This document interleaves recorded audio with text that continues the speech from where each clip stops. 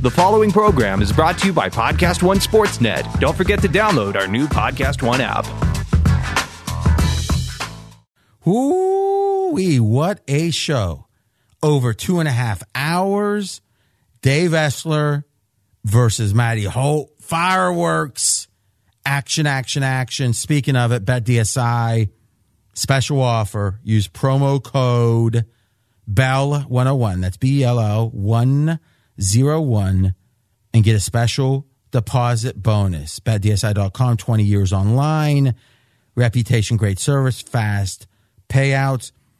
December, January, into March. Think about the next 4 months. College bowls, NFL, and the regular season. Playoffs, into March Madness. Wowza, we'll be here with a dream preview. And also, if you need an extra out, give BetDSI.com a try. Because why? Because, one, I think there's value for you guys having an extra number, especially if you have less than 3. If you have 3 or more, hey, it's nice. No big deal. If you have less than 3, you need 3 if you really want to max your chance to win. And if they give you a deposit bonus, it's, well, you're getting a bonus. So go to, if interested, BetDSI.com, promo code BELL101, BELL101, on to the jam-packed Big Action podcast.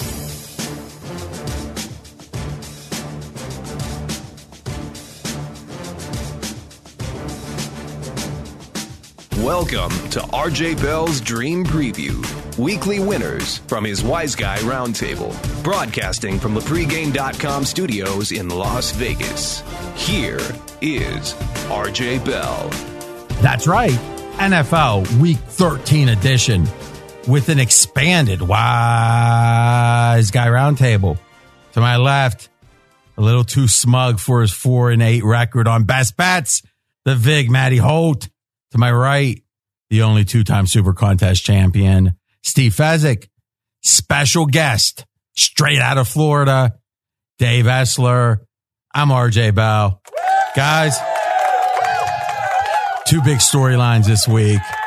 One, the guys that just don't like each other. And that's the thing. It's not personal. It's not personal. It's ego. It's attitude. It's desire to be an alpha. Dave Essler, not from Vegas, from Florida.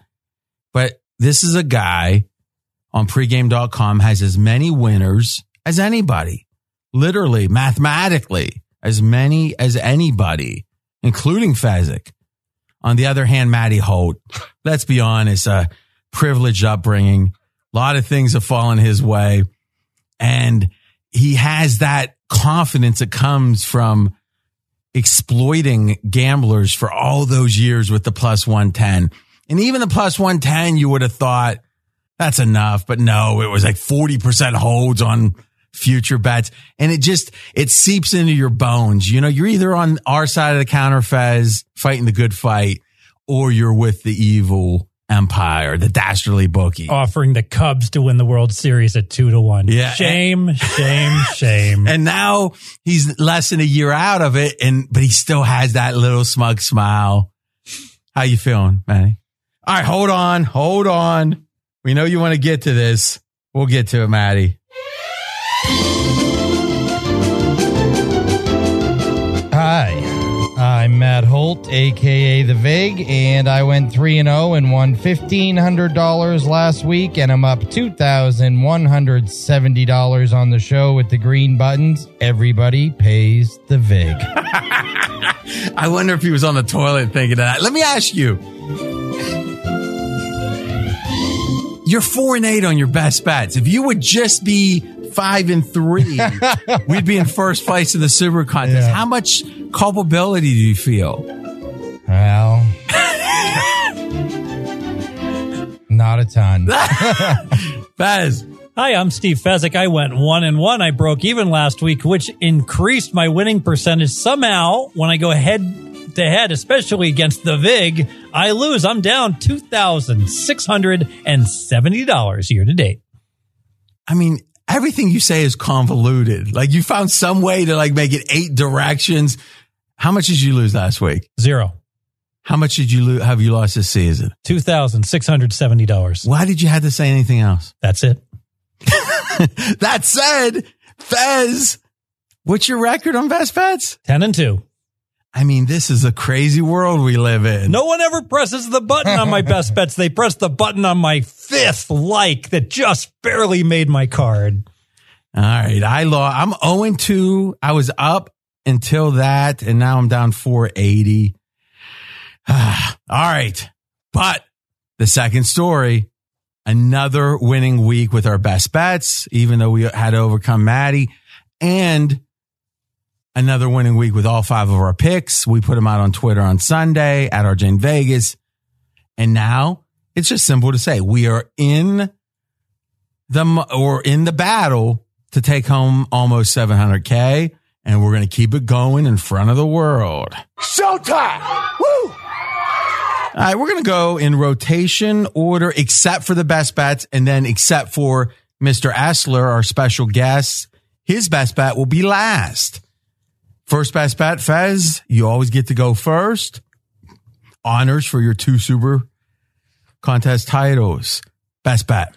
Sunday Night Football, Chargers, Steelers. I'm on the Steelers minus the 3.5. RJ, I love betting on a team right after I bet against a team and cashed a ticket that maybe I was a little fortunate to cash that ticket. The Steelers actually played a pretty darn good game against a underrated Denver Bronco team. They outgained the Broncos by 200 yards, but -4 in turnovers. And anyone who's been paying attention to these podcasts knows that's like the magic trigger. When a team turns the ball over 4 times and they're still competitive in a game, even if they lose like the Steelers did, we go ahead and look oftentimes to back them going forward because they become undervalued in the marketplace. I expect the Steelers in prime time to bring their A game. I have them rated as a better team than the Chargers. So with Melvin Gordon out for the Chargers, their gifted running back, Steelers have the value. How much is Gordon worth? 0.5 point. Okay. How much better do you have the Chargers than the Steelers? Flipped. 0.5 point for the Steelers. So this line should be 4? 0.5 point for the weather, 40 degrees and traveling across the country. So we're laying 3.5 and we should be laying 4.5. That's all the value in the best bet of the week? Call it a gut feeling, which has been working well for me this year. I just think. Oh, is that what we're going to do? We're going to just default to any screwed up handicap because you're 10-2? I don't think it's a screwed up handicap. No, but what I'm saying is that it's screwed up if that's your only thing is to say, well, my gut tells me so. Like, explain the handicap. Because this feels more directional to me. This feels like you're right. In theory, Pittsburgh would be a little down or the public perception on them would be a little down. They almost lost to the Jags. They lost here. The Denver. The flip side would be, they're motivated because it takes 2 close calls or losses to wake Pittsburgh up. It usually only takes 1 for another team, but I think they are going to be woken up here. I agree with you.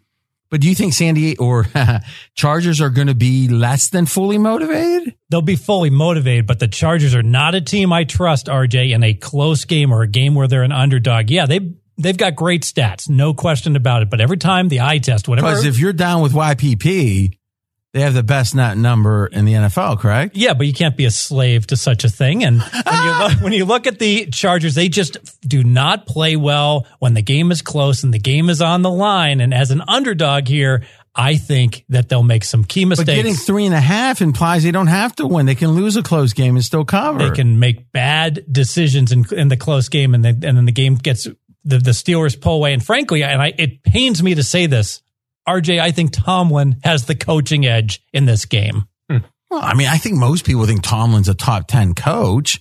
It's just you guys sitting on your couch on Twitter thinking, I think I understand this metagame better than them, so I can critique them. What do you know? What does any of us know about football coaching, really? Could you teach someone how to even catch a ball? What they should be doing with their hands. Of course not. And you teach a corner how to press. No, I don't know the X's and O's. So what is it about Tomlin that this guy's won a lot of games. So I get we can talk about his meta game, but where do you have Tomlin ranked 1 to 32? Yeah, I like he's a top 10 coach, bottom of the top 10. But so why would it pain you that there's a coach worse than top 10? Because Tomlin's such a bad game manager, and which is the key. Is you obsess over that. I understand that because it's the one thing I know the more of than than almost anybody else. Oh, anybody? Almost anybody. Did you know that? I heard it. The best in the world. You ever dream that an NFL team's going to want to pay you a consultancy? No. Come on. No. All right, Maddie, what do you think on this? I actually have Pittsburgh rated 1.15 points better than the LA Chargers. So almost 1.2. Yeah. So when you add in the fact that, Pittsburgh probably should get a more than 3-point advantage. Let's call it 3.2. I get this line at 4.5, and you get Melvin Gordon out, which I do agree with Fez. He's worth a half a point because the other running back is a pass catcher, and now you don't have that combo. We saw it early in the year when the Saints didn't have Ingram and Kamara. It changed their offense. So I liked Pittsburgh here too. If Fez wouldn't have used it as a best bet, I would have. Wow. So this is like your favorite play too. I like it a lot. Yeah. It just feels like we're talking about half point. This is something Malinsky used to talk about, which is obviously all half points aren't created equal, right? We talked about when the Chargers were 2.5. Check that. When the Rams were 2.5 on the neutral, went to 3.5. Everyone's like, I thought home field was 3. Well, home field is about 20 cents, or in this case, moving through 3 was like 40 cents of value. That is about 3 points, normal points. If Pittsburgh were 3 here, I would love it. I just don't understand what gets us. Well, Dave, you also like Pittsburgh. So let's let Dave get in on the mix. I just want to understand how we're accumulating value here. What's getting us enough value to get off of 3 and enough to lay 110? Dave. Well, to me, the Chargers have done it with mirrors, and the only two teams with good offenses. Dave, just a little closer to the mic, please. Well, to me, the Chargers have done it's smoke and mirrors. They lost to Kansas City and the Rams, both by far more than 3.5. The only two teams they played with good offenses. They built their stats against Cleveland, the Raiders twice, Seattle, San Francisco, and I think the big thing, and Matt alluded to it a little bit, their backup running back, and let's assume for even 1 second that he can run like Melvin Gordon, which he can't. He's an undrafted rookie, 23 years old, out of Western State. I really want to see him try to pick up Pittsburgh's blitz. That's going to be a big problem. And Pittsburgh has the most sacks in the league. So what you're saying, Dave, is you don't think Pittsburgh and the Chargers are close, meaning if you were doing power ratings, if this is a neutral, what's the line? I think Pittsburgh is probably a 3-point better team right now. Ooh. Okay. I mean, look at who the Chargers have played. Nobody. I mean, the win against Seattle was the win that kind of convinced me a little. It was their only good win of the year on the road at Seattle. You can say, they beat Cleveland, they beat Buffalo, they beat the Raiders twice. They lost to Denver at home. They bounced back last week to beat the Cardinals, who are terrible. I mean, they just don't have any wins you can point to. A 1-point win in London against Tennessee, and Tennessee goes for 2, and that Chargers game in Seattle to me was a classic trap. Seattle had just been at Detroit, and they had the Rams big division game the following week. So I don't think that Chargers win at Seattle was totally unpredictable. So Fez, if it didn't suit you here, what would you say about that Chargers? If it didn't suit you being silent, what would you say about that Chargers Denver game? Oh, the Chargers should absolutely have won that game. I mean, they gave that game away to Denver. I could use 5 plays. I'll use 1, RJ. There's 1:50 left. Denver is out of timeouts. Phillip Rivers, who completed 25 of 25 passes the following week, he has to complete a 1 pass for 3 yards. His receiver is not open. Instead of just taking the sack, running 40 seconds off, and they win the game, he spikes the ball into the ground, giving Denver the 40 extra seconds they need to secure an undeserved win against the Chargers. So that's what's it. Like we're saying, lost to Denver, but if we wanted to spin it the other way, you would have just done that. Now the Chargers won. But let's all admit that regardless if Chargers should have won or not, they underperformed because they were supposed to win by a touchdown or more. And they should have only won by 2. Yeah, correct. So they certainly did underperform to expectations in the game. The only reason I like this, and if I had to have 5 picks right now, it would be one of them, is Steelers are so driven by their motivation, unlike any team in the NFL, and they don't want to lose a second game in a row. And here's something we'll be talking about, I think, the whole rest of the season. 3 and 4 seeds in the AFC really matters because you can avoid the Chargers. I mean, who's going to be the second wild card, the 6th seed? Avoid the Chiefs. No. Well, also in theory, though I'm not so sure, do you really want to go to New England much more than Kansas City? But I'm saying that first round is facing the Chargers. I mean, again, these are almost even teams. And if you win, Pittsburgh, who's the most, if you could take any team right now to be the 6th AFC team, Faz, just off your gut, what's it going to be? Wow. I got to think about it. Anyone? Colts? Baltimore's got the nod right now. Colts are probably have a better schedule than Baltimore. Yeah, so Colts at Pittsburgh, line 6.5 or 7, right? At least 7. Pittsburgh at home against Indy is a 7 all day. I think 6.5. Yeah. You're acting like some big, like you're saying a half point, and this line's 3.5. Mm-hmm. So obviously avoiding the Chargers is something I think everyone's cognizant of, or at least Houston and Pittsburgh specifically are cognizant of. I don't think Pittsburgh, especially if you lose this game, it's a double whammy. You've just given that team, it increases the chance you're going to play the Chargers 4 versus 5, and it gives them confidence. You want to just say no right now. So, and Pittsburgh's defense, man, here's the paradox with the NFL. I don't think 16 games is enough to really know how good teams are. But then in addition, teams play so differently as the season progresses. Pittsburgh's defense after the first 4 or 5 games is so much better than it was in those first 4 or 5 games. Agreed. But when we look at the blended Football Outsiders and everything, they do have the weighted more in some of their views to the recency. But Pittsburgh's D's, I mean, they were 25th or so best first 4 games, and now I would make the case Pittsburgh's about number 12. Look, the last 6 weeks, the Steelers' success on the football field to me comes down to one simple thing: how many interceptions is Big Ben going to throw? Because when he doesn't throw any, they blow teams out. When he throws 4, they got to struggle to win. Yep. And if you look at that defense, I know Football Outsiders, I believe, has them number 11. But from that pure yards per play, and remember, you mentioned it, RJ, they weren't good in September. 5.1 yards per play. That is a very fine yards per play against on defense. 4th best in the NFL. All right. Any closing thoughts, Mr. Ashler? No, I'm agreeing with both you guys. All you guys, you haven't said anything I can disagree with. Oh, that's going to change. I see that coming. Best bet number 2, Matty Holt.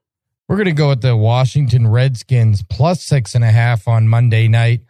This against the Philadelphia Eagles. This is one of those situations here where, again, Philadelphia always gets this love off a win. Anytime this team picks up a win, and oh, by the way, they've yet to win consecutive games at any point this season, then all of a sudden the bettors are back on them again. And we've seen this week after week after week. It was the same situation 2 weeks ago against the Dallas Cowboys. Everyone was all over them against Dallas. They got off them last week against the New York Giants as we saw that line continue to drop in the Giants' way. They're right back on them this week off a win in a game again where it certainly was a 50-50 game down the stretch, and neither of these teams can score.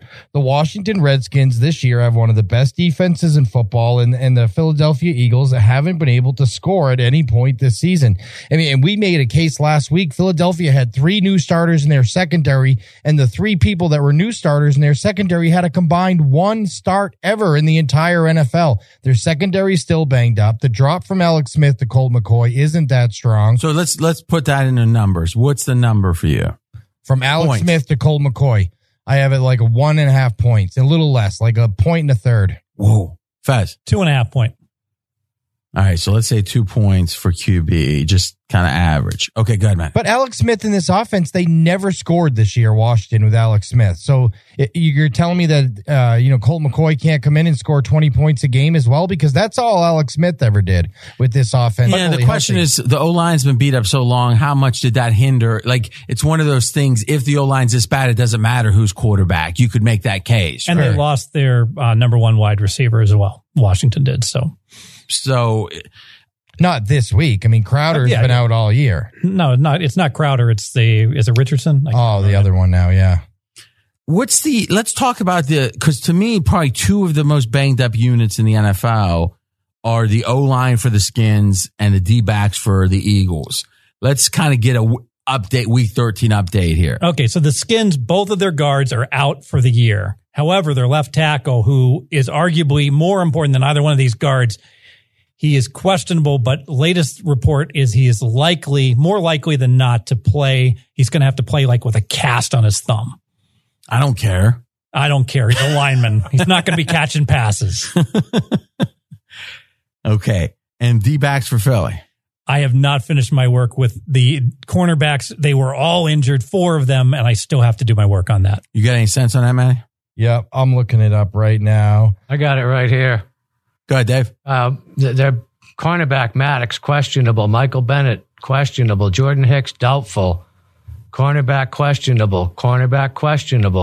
I don't see that they have a healthy defensive back on that roster right now. Well, their best one, Darby's out for sure. Jones, Maddox, Mills are questionable.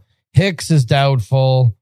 Book is out for sure. He's been out. Rodney McLeod's still out, and Darby's out for sure. Okay. So now the question is, can the Skins take advantage with McCoy? The Philadelphia Eagles haven't scored more than 23 points against anybody but the New York Giants all season long. Not just recently, not just in their division. They've yet to score more than 23 against anyone except the New York Football Giants this season. You can't lay this many points with a team that can't score in 2018 NFL. That's why I think we have to be on the Redskins plus the 6.5. What would this line be if Philadelphia had lost against Atlanta in the divisional round last year? Atlanta, first and goal at the 9. Fez, you estimate 60% chance Atlanta wins that game at that point. Atlanta wins, and then Philly has this season. I mean, isn't this line 3.5? 3.5 or 4. I think it's a great point you're making that one game has single-handedly increased the point spread tax on the Eagles 2 to 2.5 points all year long. We can't believe this team, the Eagles, is as bad as they seem. But if you look at Football Outsiders, and again, I am a big fan of DVOA, the Eagles, if you just look at them as a team, their DVOA weighted for the more recent games, but actually it's the same number for them, weighted recent or not, 24th. That's right. So what I'm saying is, forget the D-backs being out, which they're not accounting for here. This is the season's results. The Eagles stats are 24th best. Now give them a little bit of an edge for having, Wentz out the first couple games, because Wentz is playing decently, though you're right, the ultimate points aren't great for the Eagles. Now, if you look at Washington, they're 18th. Now, under that theory, Washington's O-line's not being accounted for either, though they've had more games banged up on the O-line, so those games are being weighted even more. But it kind of, DVOA is telling us these are even teams. If we assume, it's telling us Washington's better. And if we assume the Philly D-back cluster injuries are about the same effect as the Washington O-line injuries, getting 6.5 is a lot of value. Yeah. Plus, Washington still figures they can win the division. I mean, they're not favored, but they are certainly very competitive, right? It's certainly a max motivation spot for both teams, so there's no motivational advantage. And at the end of the day, the Washington Redskins defense, for whatever reason, continues to remain fairly underrated here. They're, number 8 against the run. They have serious positive defensive efficiencies this year that keep them in football games. And in a game against the team that hasn't scored more than 23, they might not have to score more than a couple touchdowns to cover this number. Sure feels like this is going to be 21-20 with 2 minutes to play. It's going to be a rock fight out there. Yeah. So, Mr. Essler, you got 4 likes and 1 best bet. What do you think is the main factor in this game? Well, nobody's brought it up yet, but Washington played Thanksgiving, so they do have a little extra rest there. And, Matt talking about Philadelphia not scoring, I'll just cement that by most games Washington's lost aside from the Falcons game, and that was the game their offensive line was at its absolute worst. They haven't lost by more than 7. Houston by 2. I just don't,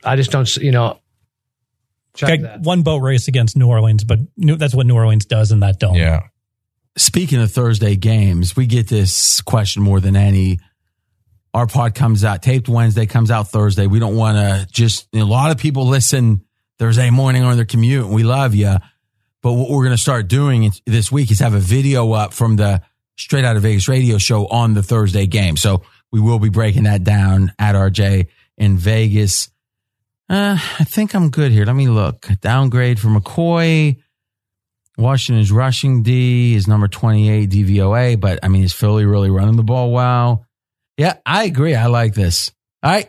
Best bet number 2, Redskins plus 6.5. My best bet, and we probably won't talk about this game as much because it's off the board now. And one of the contest things is, hey, they got to put the number up. So they're estimating. So I'm taking the New York, as Maddie would say, football Giants plus 5.5. So Fez, let's start with you here. Question about Trubisky.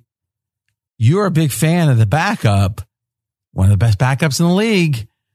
In your mind, what's the line in this game, all things equal, if Trubisky plays and is healthy versus not playing? Trubisky is 100%, then we can go ahead and make the Bears minus 5.5 here.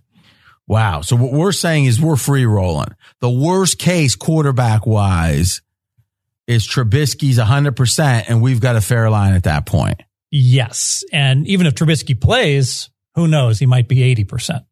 And we know exactly where we're at from a New York Giants injury perspective this week because they haven't had any new guys added to the injury report in weeks. The only questionable guy they have is Evan Ingram. And besides that, it's guys from October hurt. So everyone that matters for the New York Giants other than Evan Ingram is perfectly healthy, ready to go. Giants are tied for 17th on YPP net. Football Outsiders, it's a shockingly good number, 16th on weighted DVOA. So it feels like this is one of those teams that the record is deceiving. And the fact that the Giants means we're just so attuned to the fact the record's not good. They should have beat Philly. Now we could say, oh, that's going to be the dream crusher. And that's an interesting question. They were talking about winning the division. Is there kind of a second dream crusher? We already had crushed the Giants in a way off the bad start. And then the NFC East blew up. So it was like, we can come back and win it. Does losing that game they should have won, does it focus them? Or does it, Faz, make them where the Giants are like, this is their down game? I don't think it's going to be their down game. They've won 2 of their last 3 games. Heck, I think they still think if they go 8-8, they can win the division, frankly, RJ, with the competitors that are out there right now. And I just want, listen, I've been betting against the Bears and I want to keep betting against the Bears. So, if this game were in Chicago, you flip it 6, 11.5. I guess that seems about right. I like that this is in New York because I think it helps the Giants play hard. They don't want to lay an egg, especially last year. They gave up on McAdoo. I think the Giants are going to play harder, especially at home, even though they might not be super competitive right now to win the division. What's your thoughts, Manny? The last 3 games, the Giants' yards per play per game, 6.3. Their offense is firing better the last 3 games, arguably, than it has at any point this season. They're starting to find positive ways to get Saquon Barkley the football, to get Odell Beckham Jr. the football, to get Evan Ingram mixed in, to get Sterling Shepard his catches. This offense, YPP numbers have actually been really good. It doesn't always translate to points because Eli, like last week, throws some bad passes like the hanger that he got picked off last week against the Eagles. But overall, this offense has been very effective and has a lot of weapons. What we're really betting on here is there going to be a defensive touchdown for the Bears? So let's think about on Thanksgiving, how did the Bears cover against the Lions? They didn't outplay them. Game was tied, 6 minutes to go. They get the pick six to cover. How do the Giants not cover some of these games with these outstanding numbers? Like you said, RJ, they have them middle of the road. Well, they're playing Jacksonville. The game's tied and Eli throws a pick six and they lose that game. So it really comes down to, even though it seems like, oh, that Bears great defense, they should get one, right? The bottom line is you can bet on will there be a defensive touchdown, and the no is still a monster favorite, a 2-1 favorite in the game. And if Trubisky doesn't play 3.5? 3.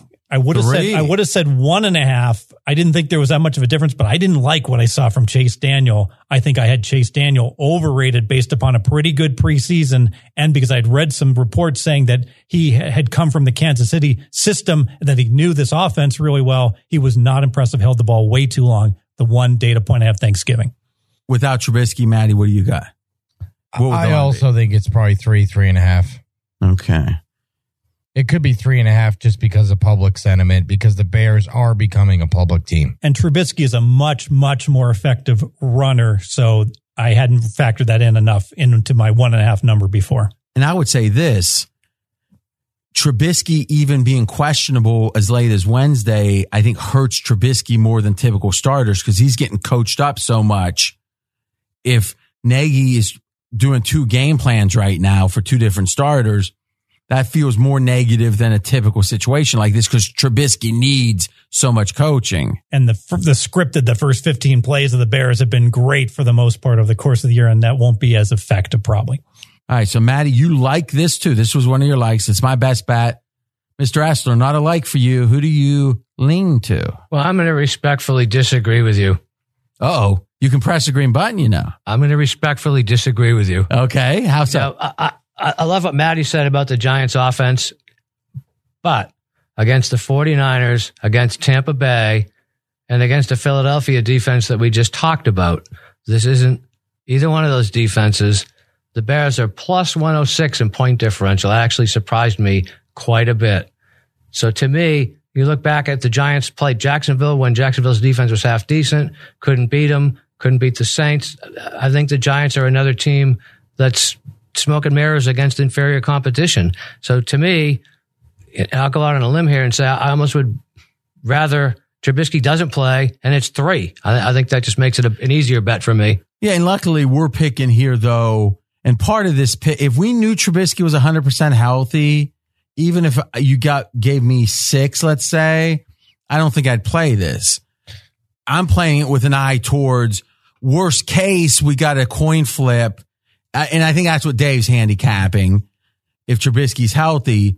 But aren't we forgetting the ultimate? I mean, one of the things that I think is really important about this game is if Trubisky's not anywhere close to 100%, I don't think the Bears risk him because we're all forgetting who's on deck for the Bears, the LA Rams the following week. So they're in the ultimate look ahead spot right here.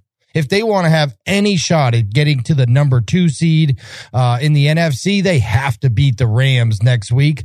You know, this is a big look ahead spot, and I don't think you risk Trubisky in this spot if he's not ready to go. Yeah, think about that. So if Chicago wins next week, they'd be in the 2 seed, assuming both teams win this week. So Bears have, what's the loss count? It's funny, we know all the stats, but the standings. Well, it's 8, I think 3. The Bears are 8-3, and I think the Rams have only lost 1. So there'll be a game out with tie breaks, so half game out. That's right. Okay. So, boy, wouldn't it be wild if the Rams were a 3rd seed after all Fez is strutting? What's the current Super Bowl odds on the Rams, Fez? I think plus 375. And what's the Saints? Saints are, I don't even want to say. I think like plus 200. It was the last I saw. It seems crazy there could be all these teams this low. Those bookies, man. Especially if the VIG's implicit and you can't quite, you need a spreadsheet to figure it out. Ooh, dog. It's like they're running wild. I love it when they ask the bookie, well, what team do you really get hurt if they win it? And then there's a long pause, like there's nothing but green on my spreadsheet here. Well, there might, like in the March Madness, there might be 2 teams they'd break even on out of 350. After expenses and after the party afterwards to celebrate. Those bologna sandwiches, those warm room temperature bologna sandwiches for all the writers from the Review Journal. All right, Colts, Jags. So we got our 3 best bets. Colts, Jags, Right now, our super contest line, Colts -4. Fez has a lean. Maddie doesn't like it. So let's start with Dave Essler. It'd be too easy for me to take the Jaguars here. It's very difficult to take the Colts, but I really think the Jaguars have imploded beyond repair. Marrone fired Hackett, the offensive coordinator, and there's a lot of talk in Jacksonville about that being a preemptive strike from Marrone to save his own job. Obviously, Fournette's out. I think the Colts are on a revenge mission. They had to play the Jags last year twice without luck. They lost by a combined 57-10. Marlon Mack's out, not overly concerned about it. Now, the whole Kessler thing is a wild card for me. And the wild card there is, how does Jacksonville's new offensive coordinator decide to play this game? And that's a huge variable for me. But regardless, I cannot take Jacksonville.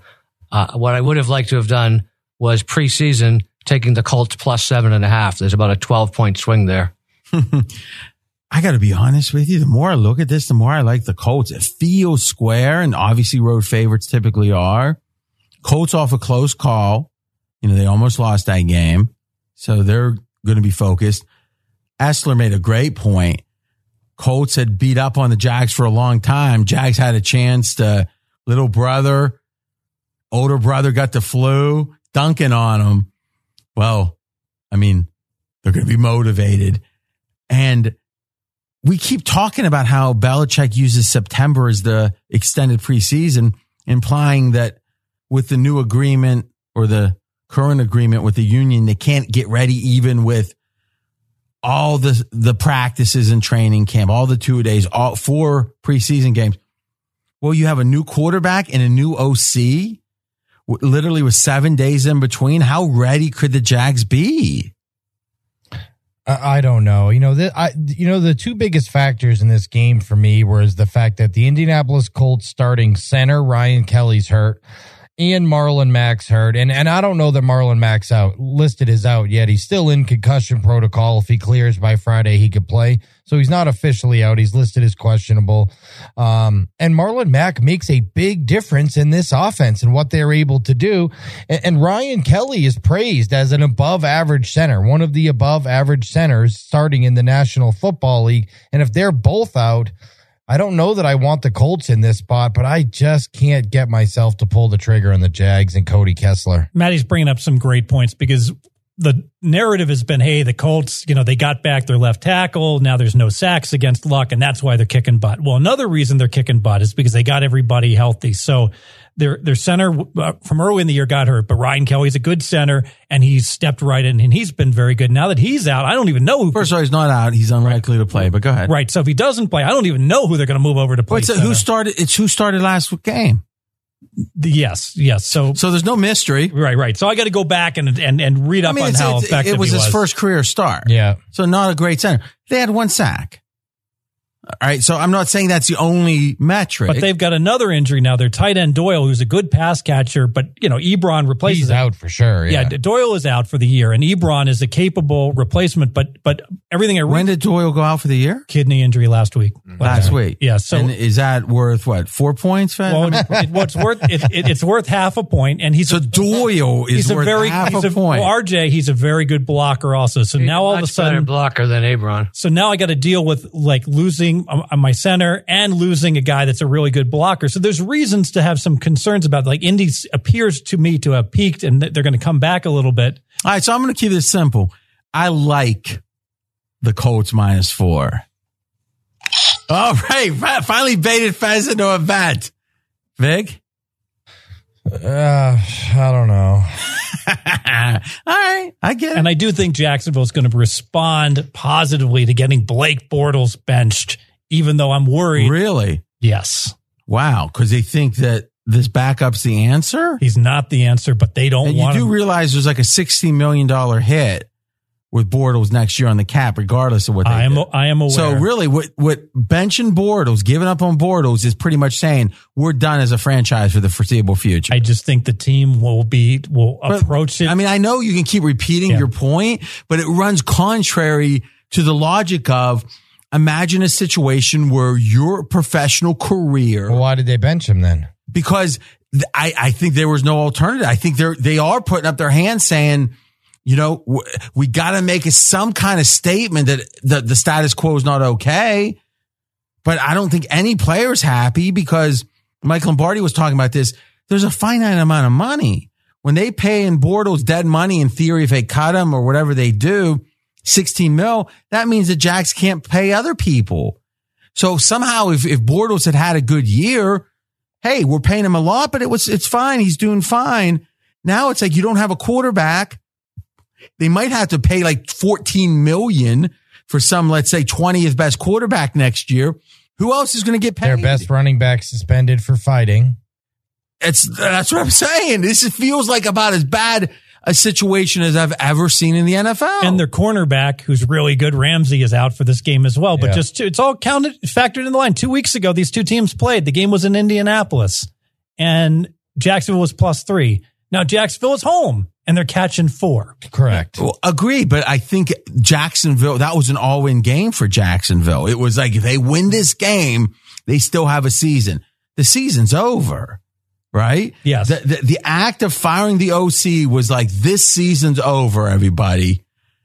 Is that next game the game they play hard? Well, it's all built into the line, and Indy is worse, no question, with the injuries now than they were a few weeks ago. No, I think that's fair to say. By the way, Andrew Luck, best QBR season ever. So that's the ESPN quarterback ranking. Was Tom Brady had an 87 during the 2007 undefeated season. Andrew Luck, that's the best ever. Andrew Luck has been over 87 each and every of the last 5 games. So it's only 5 versus 16. But right now, the way Andrew Luck has played the last 5 games is better than the best season in the history of the NFL. Now, I'm not sure how far QBR goes back, but there wasn't many seasons better than Tom Brady's undefeated regular season. So even last week in 80, just over 87, but over an 87. So I feel like the Colts are just surging. And I think the Jags, well, let me ask you this, Fez. If we simply had a metric of what team is going to underperform their season stats the most because of situation, I would say Cleveland the first week against Kansas City after they fired Hugh Jackson, just because it was so much discombobulation where they fired the OC, Haley, fired Jackson, and moved the DC up to head coach. And we saw Kansas City blow them out, right? What other team has been in a situation as bad as the Jags this week? Still thinking. Does anyone have an answer?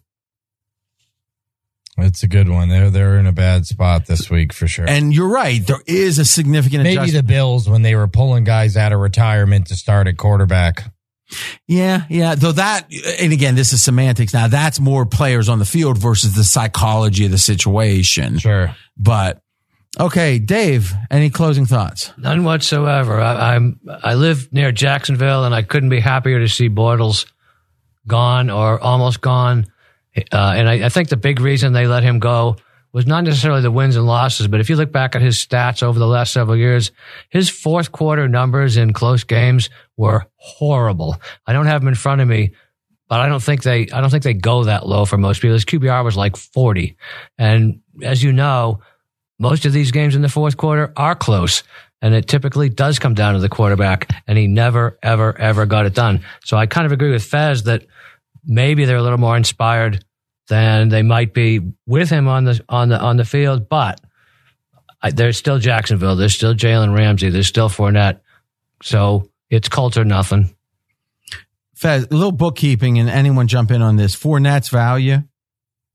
I think it's close to a point. I think Fournette in this Jacksonville offense is as important as any player on this team, and I've said it since the beginning. They don't play the same when Fournette's out. They are a ground and pound team that relies on their defense, that their whole passing game is predicated off play action. And without Fournette, TJ Yeldon is not the same. There is no play action. I think Fournette is one of only 4 or 5 running backs in the league you could say is literally worth more than a half a point to the line. Maybe if he was 100%, but he never is. Yeah, that's true. Half a point tops. Okay, quarterback change. And again, let's not conjecture too much about, the team's going to be excited. This crappy quarterback's now quarterbacking. What do you doubt? If somehow if it would have been announced that Bortles, hey, he's starting this week, not after he wasn't, so there wasn't that kind of whipsaw, what would you do with the line? What would you do with the adjustment? Bortles 1 point better. That's it. Wow. And how many points, half points are you factoring in that this phantom psychological boost? 1 point. So you would say just quality of quarterback, it's 2 points. And you genuinely think putting in this quarterback that couldn't possibly get you to the playoffs in any given situation, any imaginable situation, is somehow yay. Oh, no, I only have them 1 point apart. And so I'm saying there's a 1 point psychological boost, so it offsets. So I don't care who's starting. So you're actually saying if Bortles had been announced, you would say no adjustment. Correct. Wow. Maddie. I'm not that far off. I think Bortles is probably about a half point to a point better. And I actually like Cody Kessler. I thought he got a raw deal when Cleveland drafted the kid out of Notre Dame and Kessler had to go to the bench. And, maybe he's not ever going to be a superstar quarterback, but I think if Cody Kessler had been starting with the Jacksonville Jaguars the last 3 years, nobody would have thought he was any worse than Blake Bortles. And again, these stats can be deceiving, and I'm going by memory. I think Lombardi was talking about this. Kessler has taken a snap in 13 NFL games. The teams are 1-12 in those games. Well, the Browns never won any game. Well, yeah, because of guys like Cody Kessler. All right, Costanza style. We're moving on to the next game. Panthers, Bucks. Panthers 3.5. Let's take a gander here. Maddie, let me ask you a question. Your big win this week was driven by the Panthers. Yeah. How do you, where you had the Seahawks? Mm-hmm. How do you feel about that? Feel fine. Most of the bets on this show, when it comes to guys that are really smart, we're in week 13. We've never had anybody hit the green button on a best bet. We're all really good in this industry. We all have a strong understanding of fundamentals. It's where we get into disagreements over why someone's on a game. I got on the Carolina game last week because of one simple comment made by Fez that and I love Fez, but it irritated me because Fez says NFL teams are used to their routine and the Seahawks are going to suffer because of their schedule. And I'm like, what are you talking about? They get 3 extra days of rest. Well, listen, on principle, I had to fire, and then you guys fired at me. Yeah, because when I see someone making a move that feels like spite. Hit the button on me. Listen, let's take the curtain back, pull it back. So on Friday night, and again, our Super Contest Gold, 12 weeks, we've had one losing week. I mean, 5 games with these crazy Westgate lines that they're always trying to take a half point from you. Every chance they get on the sharp side. So the way we do it is Friday night, I text Maddie, give me your 5 best picks. In order. Fast, same thing. We got the best bets. I mix it in the pot and hey, we've had a good year and I've felt good with my contribution. A lot of people would say, RJ, I'm not saying anyone in particular. Why aren't you more mad at Maddie with his 4-8, And I'm like, listen, I hear you, is what I typically say. But this was his response. First best game, Buffalo. That was his best bet winner. Second best game, Carolina. So come Saturday morning, your second favorite bet was Carolina. True or false? True, for sure. Yeah. And you just collected $900 on your Seattle bet. 6 of the 9.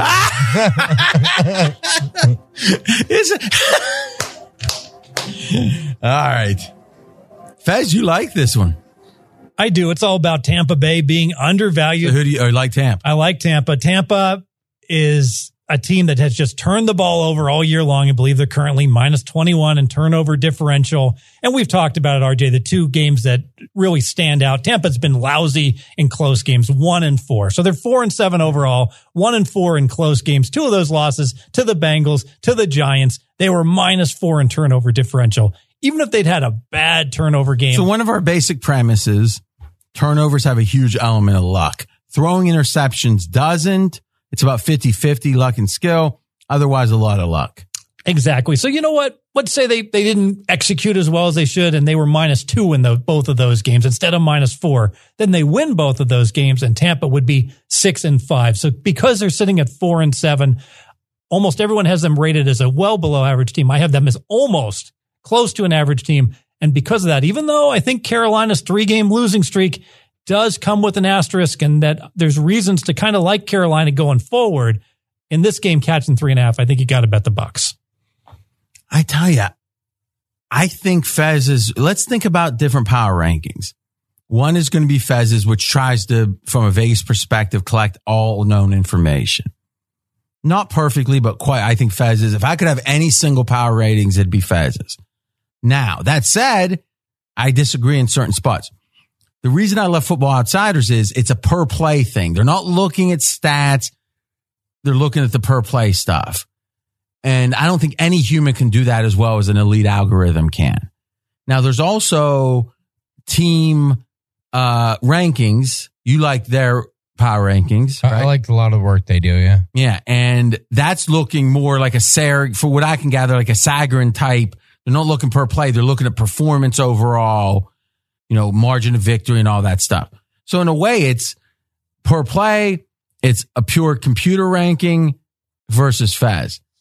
Fez, when I look at this is the biggest disagreement of the week with your power rankings. You have Tampa Bay 18th. And by the way, I tweeted out all yours, 1-32 at RJ in Vegas. It's getting, every Wednesday I've been doing it, it's getting a ton because I ask, what team do you most disagree with? And people go wild, with their opinions. You got Tampa 18th, Football Outsiders weighted 26th, team rankings 23rd. Now, I can promise you both of these systems account for turnovers, meaning they're not looking at close, look at their record, they're horrible. They're looking per play, especially Football Outsiders. So it feels like, again, it's directional. Your gut feeling is everyone's underrating Tampa because they've lost those close games. But the stats are saying no. So, does that cause you pause? If I say, why do you think Tampa's underrated by the media, by like the ESPN power rankings or whatever? I think turnover margin being more luck than people realize would be one of your answers, and close losses would be the other. But you don't think Football Outsiders algorithm is falling for that. So doesn't it worry you that you're just playing off, that you're directionally right? Tampa's better than ESPN thinks, but not as good as you think. It's probably the case. The right number is probably somewhere in between. And maybe, where I'm overvaluing Tampa a little bit is it's true. They've had a lot of games where they've been down 17, 20 points in the second half, and they rally to make it a game. And probably the advanced algorithms are looking at Tampa Bay moving the ball against a prevent defense, and their defense gets to play against a team milking a lead. So their ability to get back in those games, it's not as impressive. I know, RJ, we talk about this. Hey, fourth quarter results versus first quarter results. Shouldn't they all count the same? Well, probably not when you're trailing by 17 points in the fourth quarter. No, garbage time is, I think everyone agrees with that. Maddie, what's your take on this? What's interesting from a pure X's and O's standpoint is as many times as Tampa Bay has been down big and had to rally, to your point, they would be facing teams trying to run the clock out. Thus, you would think that opponents would be racking up rushing yards, and that Tampa, whose defense is unanimously either 30th, 31st, or 32nd in the league, according to most rankings, rush yards per game allowed, only 18th in the league. Rush yards per game, only 14th. Their run defense has actually been pretty good, about average this year. It's their pass defense that's been atrocious, and we've talked about it all year. Who's one of the worst teams in the NFL at throwing passes downfield more than 15 yards? The Carolina Panthers. So I actually like this spot, and I have a psychological... So you like... Tampa Bay, because I actually think they can stop the run, which is Carolina's bread and butter to set up their passing game. And on the other side of it, I actually think there is a psychological disadvantage for the Tampa Bay Buccaneers this year that they had to endure because famous Jameis got suspended. So, Fitzmagic comes in those first 3 games, throws for over 400 yards, the first quarterback to do it. All of a sudden, Dirk Cutter's stuck in a spot. Fitzmagic has a bad start against the Bears. Now all of a sudden, famous Jameis is back in. He throws 4 picks in a game. Fitzmagic is back in. Jameis Winston is the starting quarterback the rest of the year. There's no question about that. Dirk Cutter is going to be gone, and Jameis Winston will be here next year. This is his team now, and he has to go out and prove to the Tampa Bay Buccaneers the rest of this year. Not that he's better than Ryan Fitzpatrick, but that he is the starting quarterback of the future there, and I think he's going to play well. What makes you think Winston's going to be here next year? Be in Tampa? I think they invested a lot. He's the number 1 overall pick in the draft. I think they've built their team around him and his ability. But a month ago, I think you could have gotten even money that he wasn't going to be there. I agree with you. I think he's like minus 500 to be the starting quarterback day one next year right now. And I would those sound like betting words. You're anytime I say it, it's betting words. 5-1? Yes. You want to do 100 or 200? Whatever you want. It's a future bet. Jameis Winston is the starting quarterback of the Tampa Bay Buccaneers next season. Game 1. Game 1. Let's go. Barring suspension. Oh, there's no caveat in there? The fine's already been pushed, whatever, baby. Yeah. 5, so 100 again. To win 500. Yeah, you're right. Done. Barring suspension. No barring suspensions. I don't know. Did you say that? I know you said it, but did you say something else, Dave? I was going to say, barring an ACL that happens to. And I think Dave's bringing up a very interesting point. The reason I agree with you that there's a better chance for next year, though I don't think it's that extreme, is there's a deal with these 5th-year options. And I'm no contract expert where if Tampa gets hurt or if Jameis gets hurt, his contract's guaranteed for next year if he gets hurt in year 4, because they don't want a player to get hurt in year 4 and then get screwed on the option. So really, Tampa's taking a $20-some million risk every snap they let him take, which tells me they're really seriously considering re-signing him. I just don't think it's a sure thing. But again, that's why we bet. Yeah, because we disagree. Dave, what's your take on the game? I'm going to agree with all you guys. It's a bet against the Panthers as much as it is anything. They're a terrible road team, and I look at their sort of the mindset. I'm all about sort of how they feel, if you will, sort of off the analytic type thing. After they played Tampa Bay, they were 6-2. Yeah, we got this. They went to Pittsburgh on a Thursday night. We know what happened. For those that don't remember, they lost by 31. Then they lost at Detroit. Then they lost that heartbreaker to Seattle last week. They're 5-10 in NFC South games over the last 3 years. And this surprised me a little bit.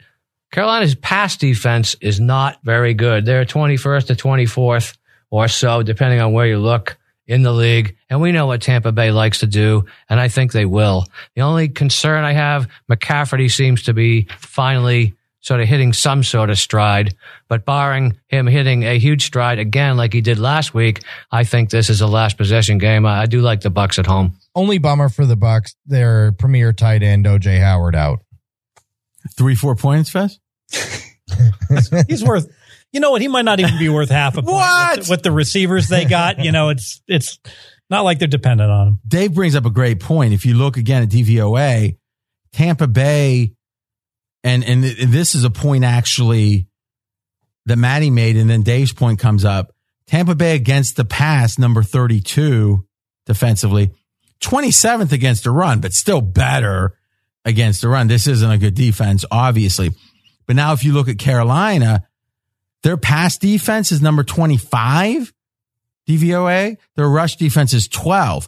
So Tampa, you got Tampa throwing against the number 25 pass defense with Carolina.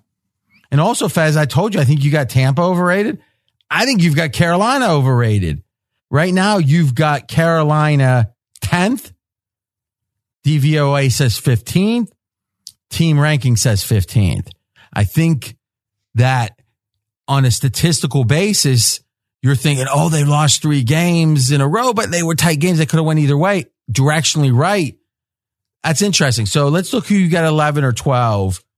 Because that's the question. Would they clearly be better? So, you've got multiple teams.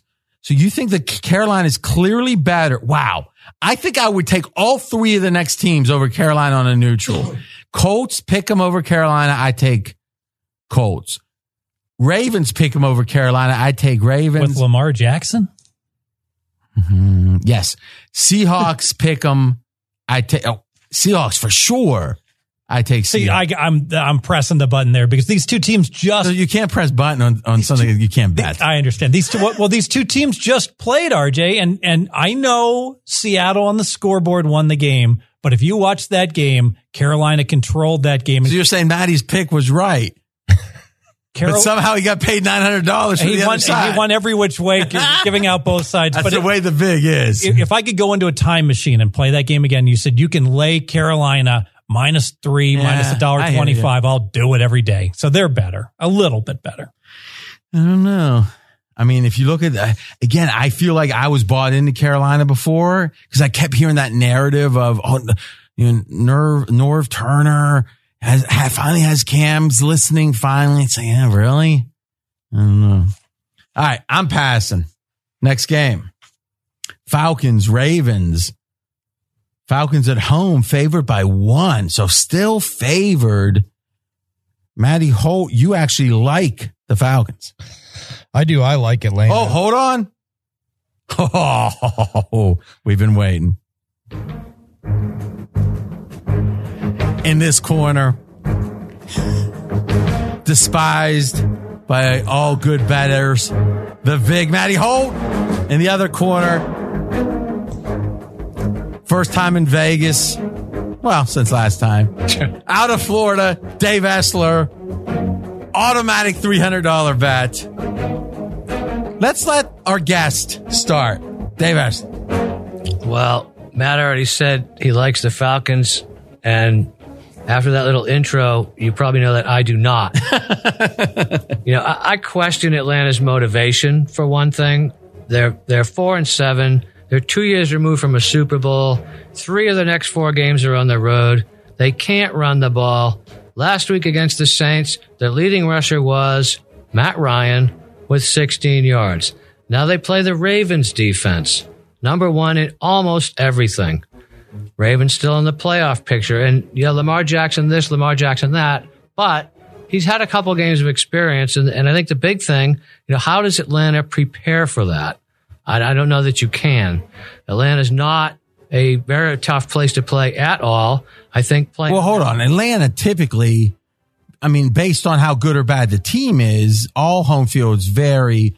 But I would say Atlanta's 7th, 8th best home field in general? Fez? Yeah, and I downgraded to just an average home field this year with them being well below 500 now. Well, I don't disagree with that. It's average. It's not the Saints dome by any means. No, but the Saints aren't the Saints when they're not winning either. But okay. So the Atlanta rush defense is 25th, Matt? I'm not sure. I just don't know how Atlanta scores here. I really don't.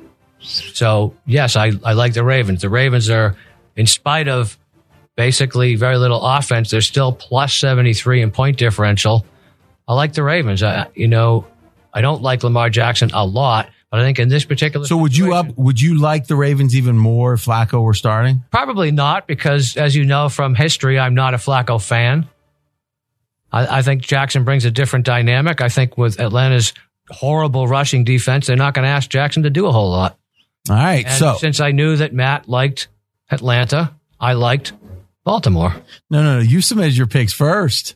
Dave Essler, Baltimore, now the VIG. You talk about fugazi wins. The Baltimore Ravens got one last week. Punt return for a touchdown. Fumble return for a touchdown on a 4th down play. Now, what was your best bet last week? Oakland Raiders. And the Oakland Raiders were the right side, and everybody who watched the game knows the Oakland Raiders were the right side. Look, the only thing Lamar Jackson has done consistently since he's been the starter of the Baltimore Ravens is throw interceptions. 1 touchdown, 3 interceptions in 2 starts, and his inaccuracy continues to get worse and worse and worse. Mackie, take a look. I think it's 2 touchdowns and 3. Let me know on that. Go ahead. 1 touchdown, 3 interceptions. You're looking right now? Okay. In 2 games.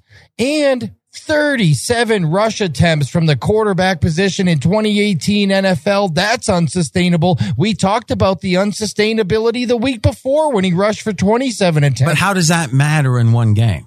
because they already backed it off. He went for 27 2 weeks ago. They said, we can't do that. We're going to get this killed. That 27 turned into 11 last week. And though the score looks like they did fine, they really didn't. That's right. Point. Their offense against one of, if not the worst defense in the entire NFL, the Oakland Raiders at their place, did nothing. They absolutely did nothing all game. And why do I like the Atlanta Falcons offense? Because I'm down with YPP, 6.3 yards per play, number 7 in the NFL. I'll take the Falcons at home. Now, just emerging, Fezzik also likes the Falcons. I do like the Falcons. I think this is an easy handicap, frankly. The Falcons, they really have a fine offense. They can throw the ball all over the place. And I get it that Baltimore defense might even be slightly better than the Atlanta offense. And so it's easy. Atlanta's going to get 23 points. Boom. The only question is, how many points is Baltimore going to get? Well, Maddie nailed it. If we see their rookie quarterback run the ball 18 times in this game, they're probably going to get 23 points, if not more. But that is not sustainable. Lamar Jackson's going to probably run less than the 11 times he ran last game. And if you told me, would I be willing to bet he's going to run less than 11 times? I would say yes. And if you told me if he runs less than 11 times, will the Ravens be able to generate enough offense to get 24 points? I'm going to say no. Atlanta has had 10 days off, so they've had the rest. They actually played perfectly capable against New Orleans. They fumbled the ball 3 times while driving for scores, and they still only lost by 14 points. This is Atlanta's game to win. Atlanta wins it. Probably be a close game, 3 to 7 points. So, Fez, in your power rankings, you have Baltimore 4 points better. Home field is 3. It's only 2 points different.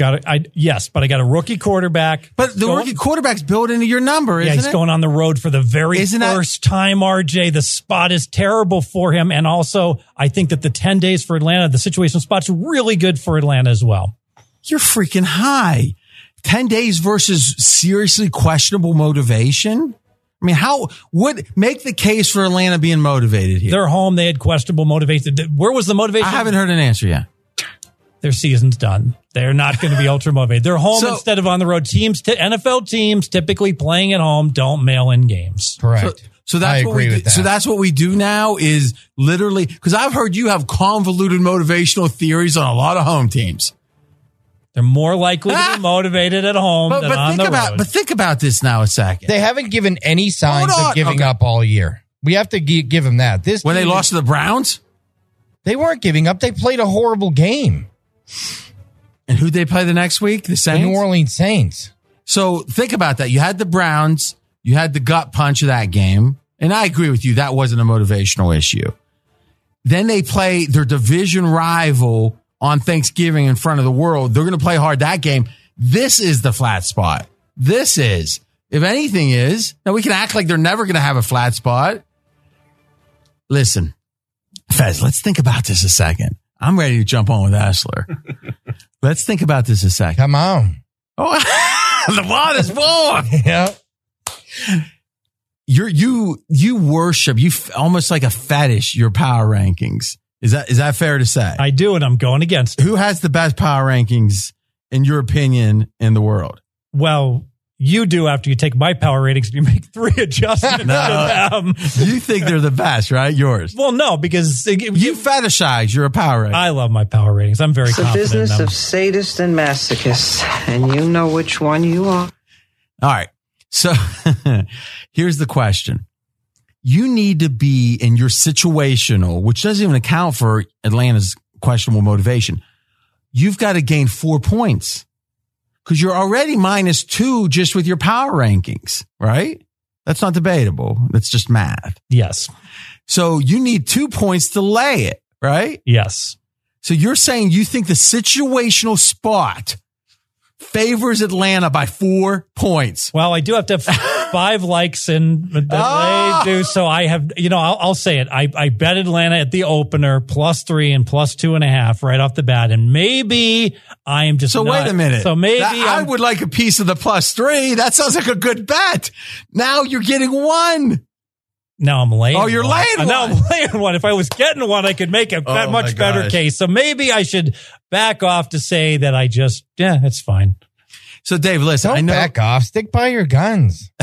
I have won so many bets on this show going against the. Let me ask you, before you push the button, let me ask you a question. Oh, he's trying to talk me off it. No. Lamar Jackson, if I said a prop, which is he going to throw more of, touchdown passes or interceptions?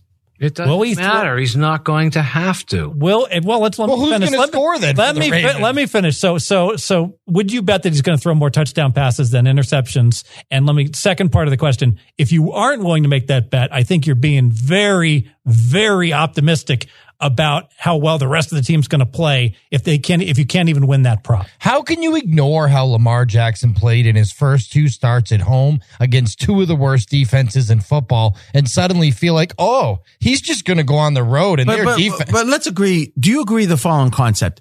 Teams know more about their players than we do. Sure. And Baltimore is the favorite right now to make the playoffs, right? To be this, if you could pick any team other than the Chargers, Steelers, Houston, et cetera, Kansas City, New England, to make the playoffs. Let's say we did a snake draft and you got first pick. Who would you take? Probably Colts. All right. And second pick? Maybe Titans. You got to avoid Baltimore third as long pick as he can. I guess they're better than Miami, so Baltimore. All right. So obviously disingenuous, but what? So why would Harbaugh, with his job on the line, right? We can all agree if they lose the next 4 games. But let's all agree too that whoever wins that spot, Enough with the interruptions. All right. So my question is, why would Harbaugh start Jackson if he didn't think Jackson was the best chance to win? Because Flacco's hurt and they spent the first round draft pick. How hurt is he right now? Well, he hurts their wallet too. They probably just want a reason for him to go away. He hasn't even practiced, and Harbaugh came out and said he will not play if he is not able to have a full week of practice. Which sounds like he's trying to set up like getting Jackson games without committing to Jackson. Yes. But why not? But remember what happened with Mullins on Thursday night? They waited till game time to start the guy they didn't want to start. Right? I'm glad you brought up Mullins because he's a rookie quarterback who was great his first 2 games at home. Didn't do nearly as well when he had to play his first road game. Same situation for Jackson here. So you're agreeing you wouldn't lay 110 at -1? No. All right. All right, Dave, listen, what I'm going to do is I know these are, and again, you're a batter. I mean, you bat a lot more than these bats. But I'm going to sit back and not press the button. If you want me to take a position in any of your, you got 600 on this now. I'll take a position with you later if you want me to. You do whatever you feel comfortable doing. I'm going to stick with my new favorite. Is that YPP? Is that what it is? Down with YPP. Yeah, down with the YPP, I'm going to stick with my YPP numero uno defense, the Baltimore Ravens. All right. That was fun. Next game. Texans, Browns. Holy camole. We've got another crossfire. And like they said in the great Raging Bull, as they entered their 13th round, this is a hard luck round, but you know the boys. In one corner, Dave Essler. In the other corner, the Vig. Ooh. Matty Holt. It's Browns, it's Texans. Our line, Texans 5.5. That's a nice number. Dave Essler. I could have made the case for Cleveland, and I think that would be taking the easy way out. Baker Mayfield this, Baker Mayfield that. Houston on short rest this, Houston on short rest that. But here's the thing. What did Cleveland do? Beat the aforementioned Falcons and their aforementioned no defense at home. Beat Cincinnati, who probably parallels the Jaguars in terms of whatever you want to call it. And now they got to go play Houston. And what is that YPP? Is that thing you guys talk about? I think Houston is number 3 in yards per play. So wait, hold on a second. You don't know what it is, but somehow you're quoting it. I know what it is. I think you're playing like the Southern. Yeah. They're exactly even. Yeah. So, I think this is a case where maybe the Browns are a little overvalued at this point in time. Watson hasn't had a huge game, but he hasn't had to. It's kind of like my Ravens pick. Houston's going to do it with defense. And you can tell me all about Baker Mayfield and Hugh Jackson being gone. But in Houston, after winning, 8 in a row now, I don't think it's going to matter. Matty Hope. There's no team we have talked about being more overrated the past 8 weeks than the Houston Texans. The amount of coin flips that they have ended up going heads that have gone their way. We talk about it week after week after week. We had the Tennessee Titans again because Houston's overrated, and we know that they're overrated compared to their stats. Interception thrown percentage, number 30 in the National Football League. Quarterback sacked percentage, number 30 in the National Football League. Watson holds the football too long. The Cleveland Browns actually have a good 1-2 punch on that defensive line. I think this is a flat spot. That was a big Monday night spot for Houston to say we own the AFC South, and they came out and stomped Tennessee after that 4th down stop and that 97-yard touchdown run. But that's a little fluky because if Tennessee gets that 4th down conversion and that gets that touchdown and goes up 17-7, that's a completely different football game, completely turned around by a 2-play sequence, or we're talking about a completely different narrative again. And that's the story with every single Houston Texans game this entire year. They're all coin flips. They're all 1 play, 2 plays. The one thing I like about Baker Mayfield right now is that team is behind him. We talk about teams with that kind of record being out of it, having motivational issues. There are no motivational issues with the Cincinnati Bengals in that locker room. That team is behind their leader, Baker Mayfield, and they're going to come out with a big effort. You said Bengals, but Browns. Okay. Yeah. You mentioned, okay. Fez, you got a prop on this. I want your game analysis first, and then I've got some game analysis, and then we can prop it. Well, I think it's a difficult game emotionally because you could make the case, Houston, they wanted to seize control of the division and their owner died. And so that, I believe, has been a profitable. Yeah, see, but to me, remember that owner made the comment that was problematic is probably the term of the day.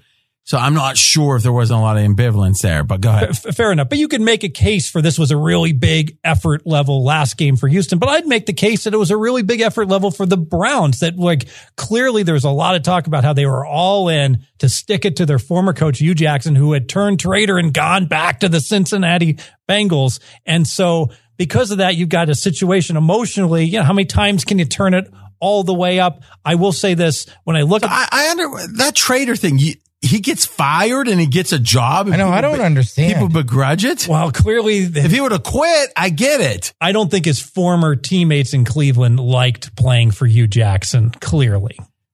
Check these stats out. So Mayfield played 6 games with Jackson. His passer rating was about 79.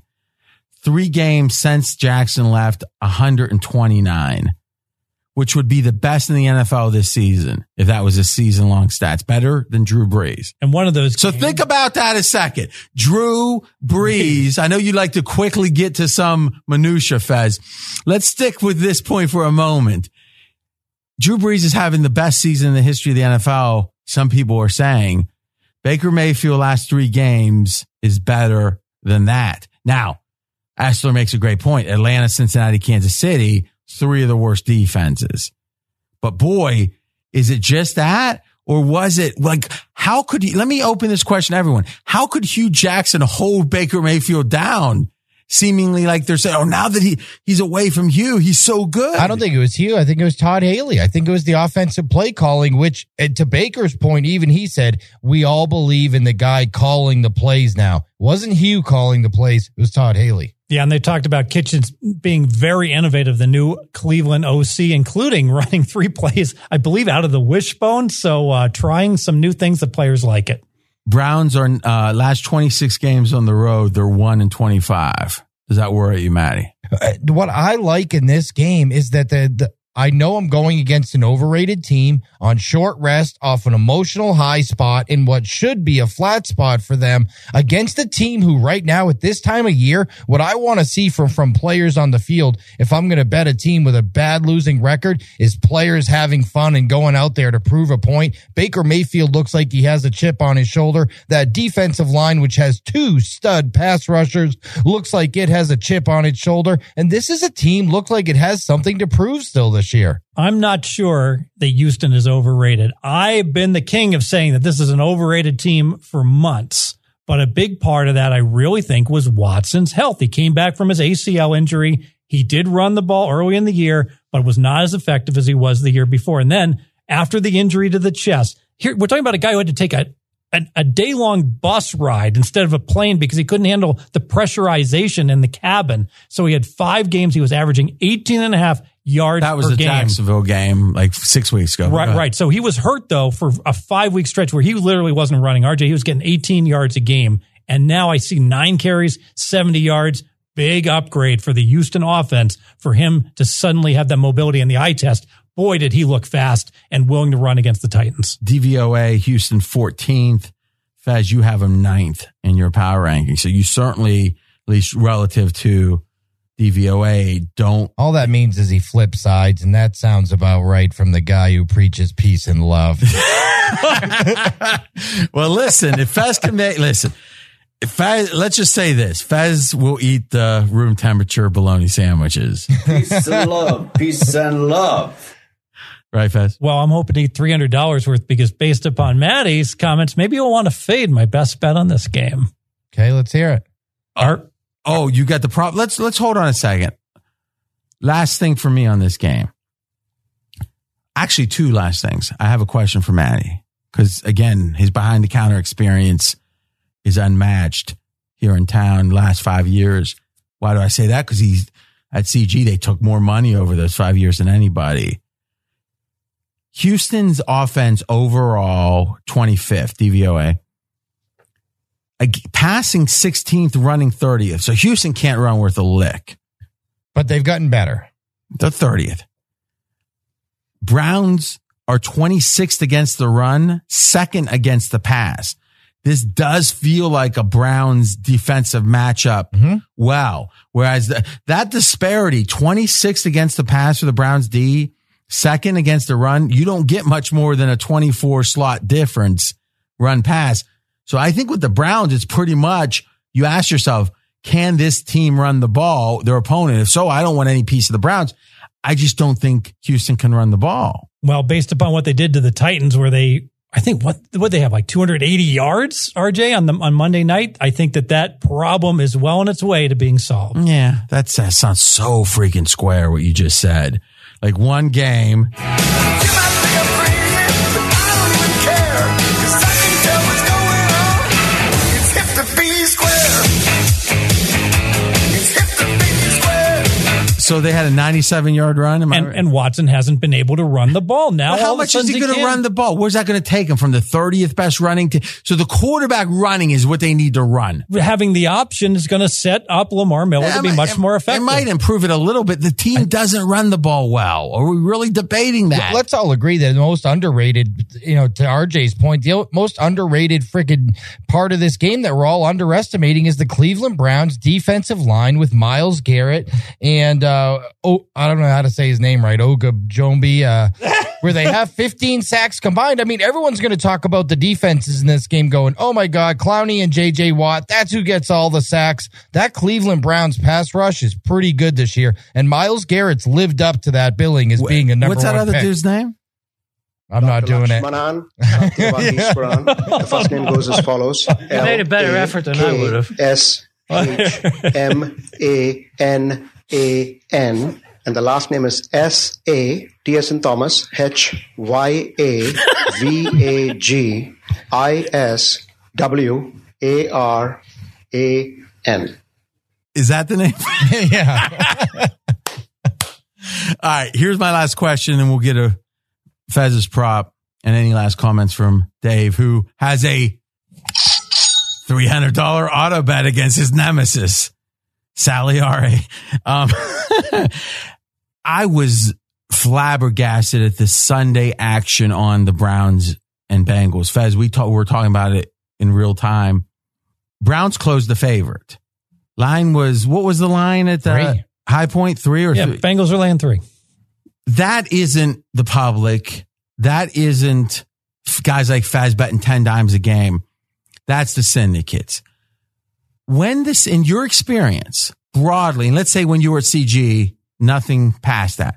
When that action is coming in that way, because that means that's the whole theory. Faz, you always say, well, I get betting the Browns at 3, but if it was there at 3 and you didn't bet it. Why are you betting it 2.5? You always say, who's betting it at 2.5? What idiot would possibly play Cleveland and pick them when you could have had plus $1.40 earlier in the week? That's my point. But if the syndicate believes that the Browns should be 3, they're still laying it at pick 'em. So in general, what drives a move like that? Because to me, it froze me because I'm thinking there's no rhyme or reason to it. It's not it's not thinking this line's a half point off because it's getting steamed 4 points.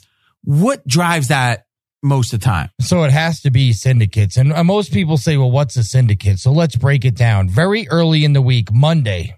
Sharp guys bet the crap out of Monday. It's not. But usually individuals like Fez that are betting 5-10 dimes, right? And nobody's getting 10 dimes on Monday. It's guys coming out betting 2 dimes into the opening numbers for the next week.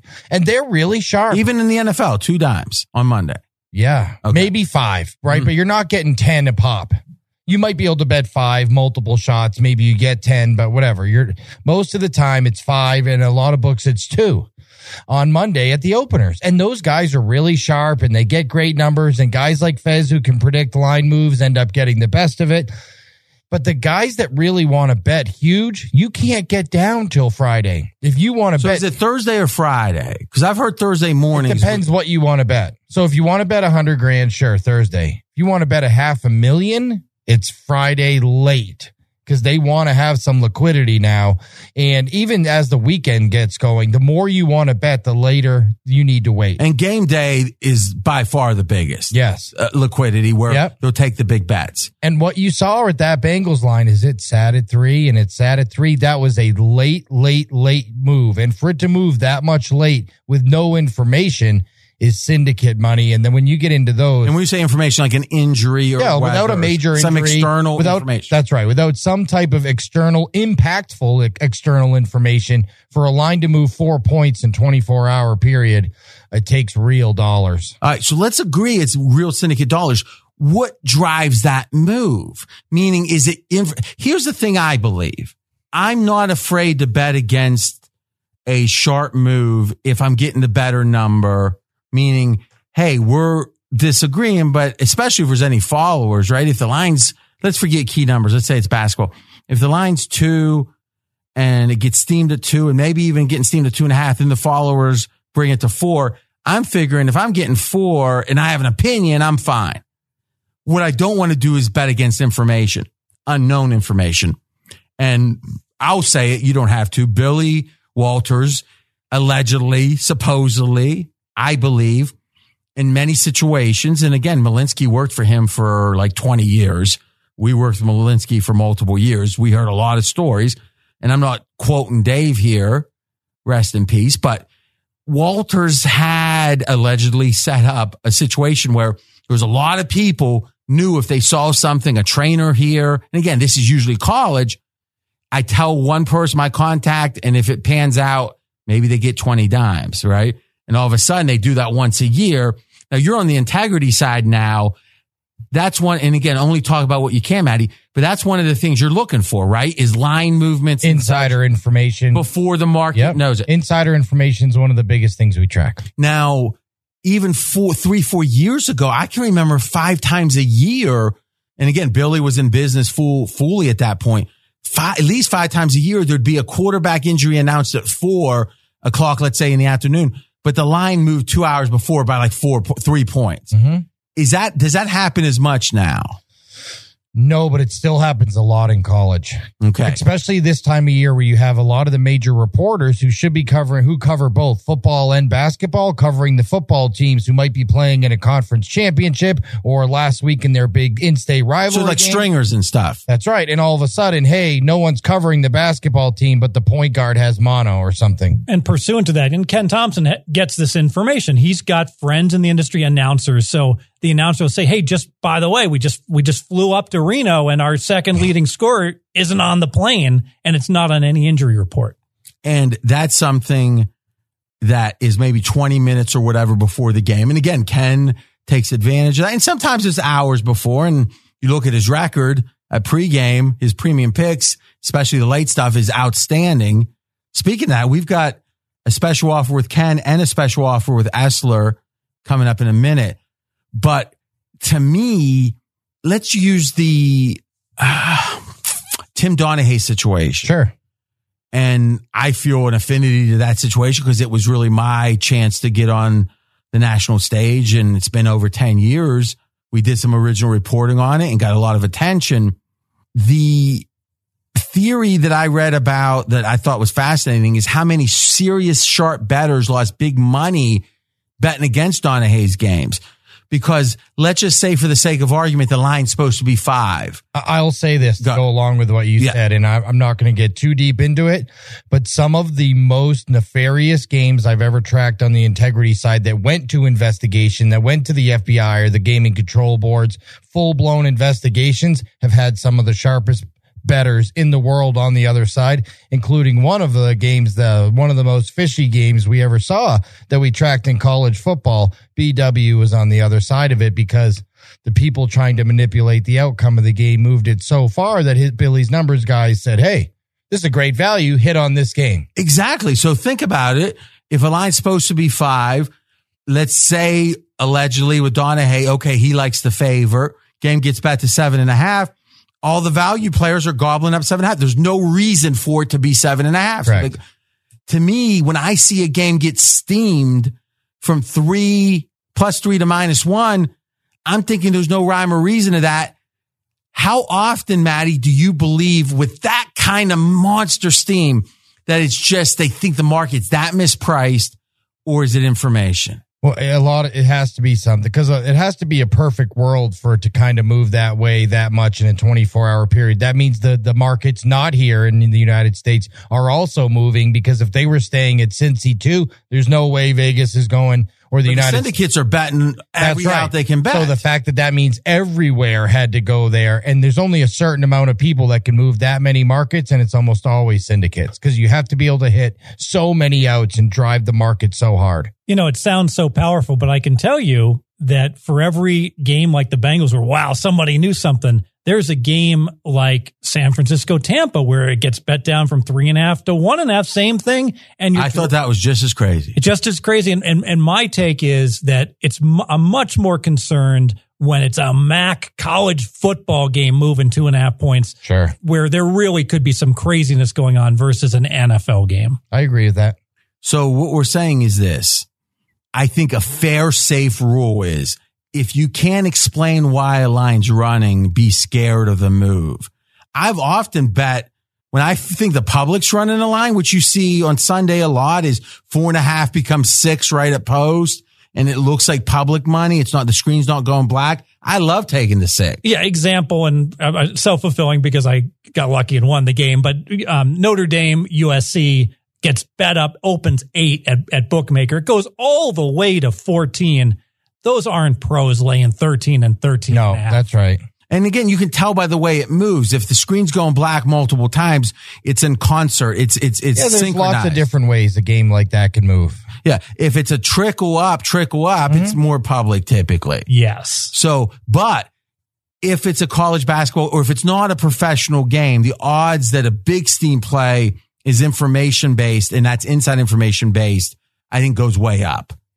Yeah, or the problem is the smaller school you get, the less money it takes to move a number, because the right people call and bet 10 grand. That's all they take, and they go, we don't even have any money on the other team. But they're not going to move at 3 points, right? They might move at 1. Well, what happens is most of these big are really sharp bettors, so they call and they play, I want to play Bakersfield versus Idaho State, and they play Bakersfield, and they bet the max on it, and they hit it everywhere, and that line moves 2.5, and then they give it to all their followers who come in and hammer it, and suddenly that pick'em game goes to 4.5, and there was no info, just there was no action on the other side to delegate, and they don't even give it to them. What happens is that people have contacts at some of these offshore and that's books. One of the reasons. I mean, the old Billy stories was all you got to move his money. He said, every pick I give you, I need 10 dimes on, and you do whatever else you want with it.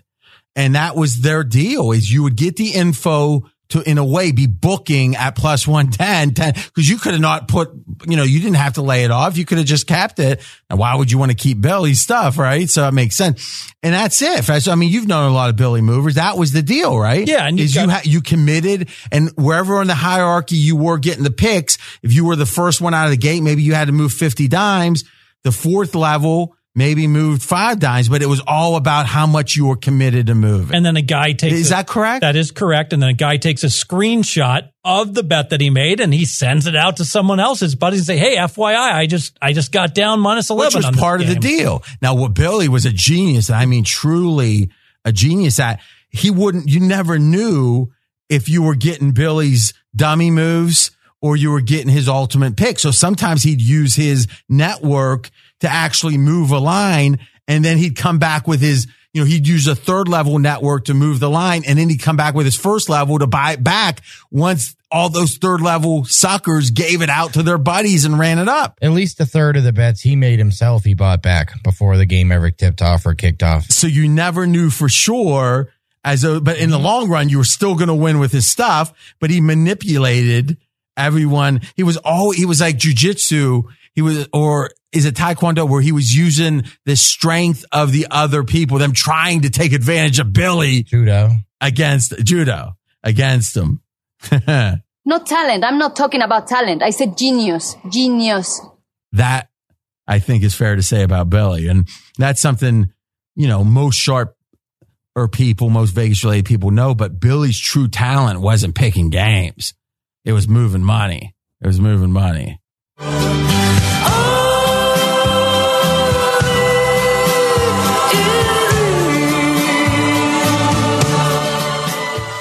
Now that was good. Matty Holt, thank you so much. Great info. That behind the counter stuff is special. This is RJ Bell's Dream Preview.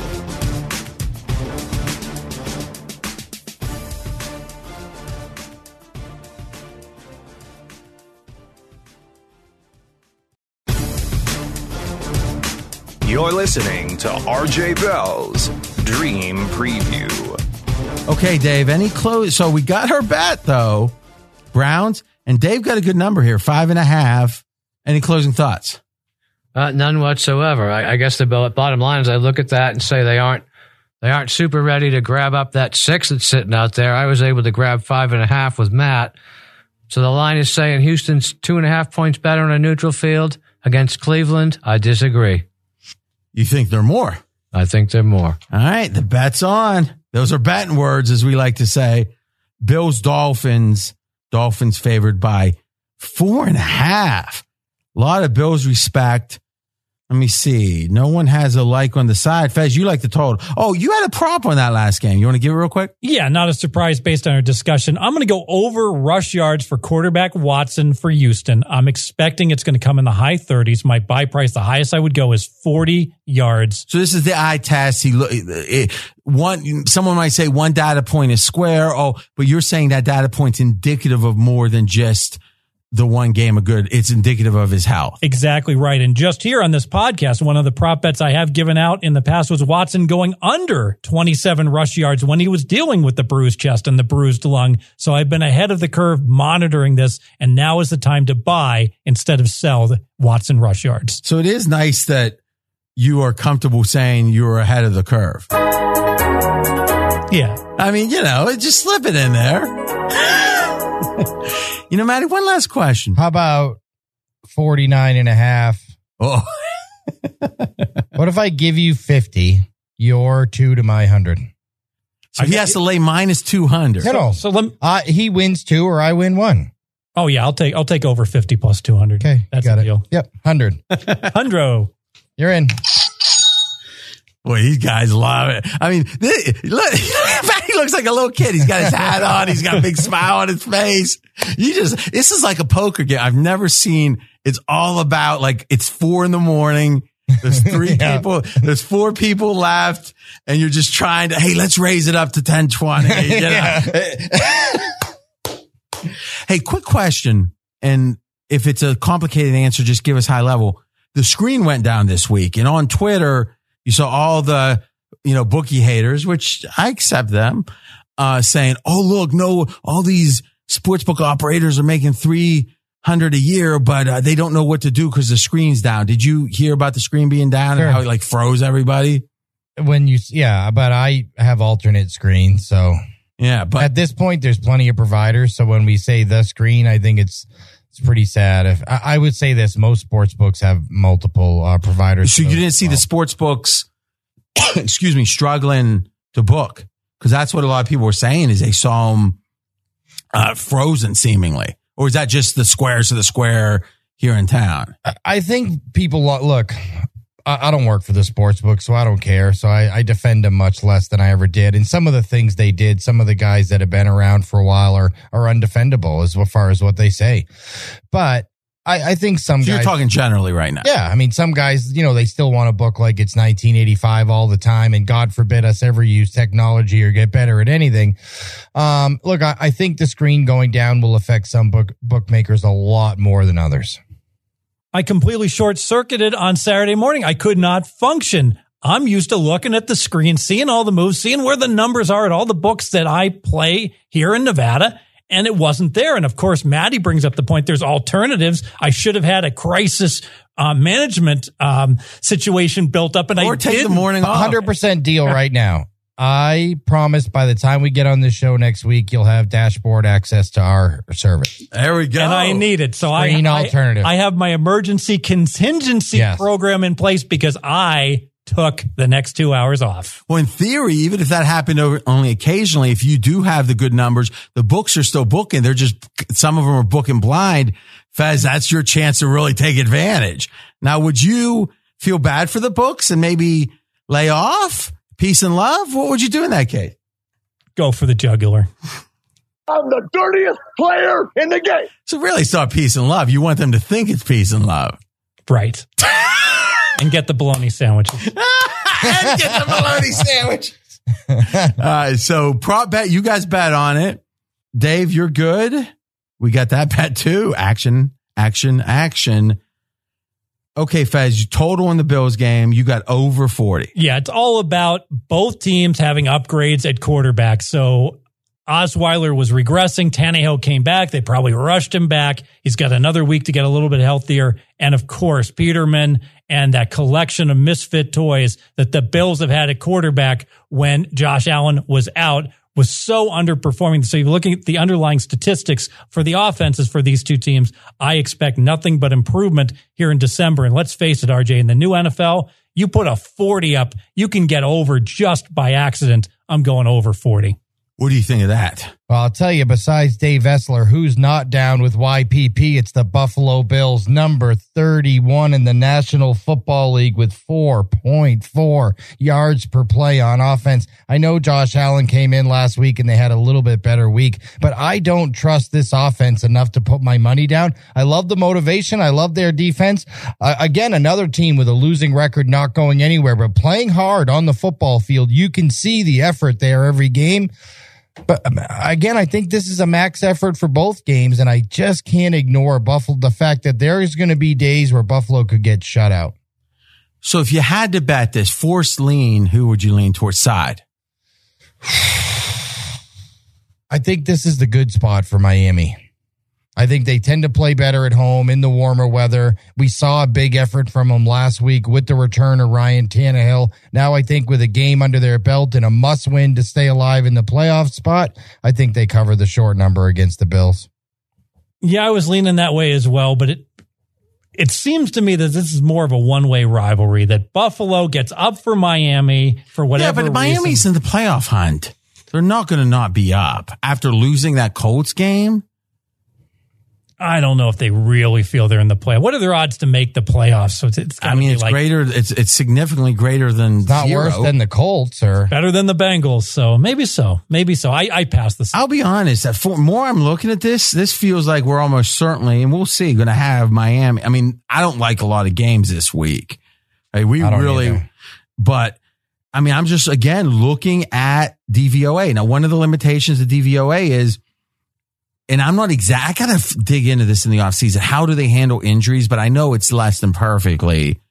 Miami is 19th right now in DVOA. Buffalo is 28th. Miami's better with Tannehill.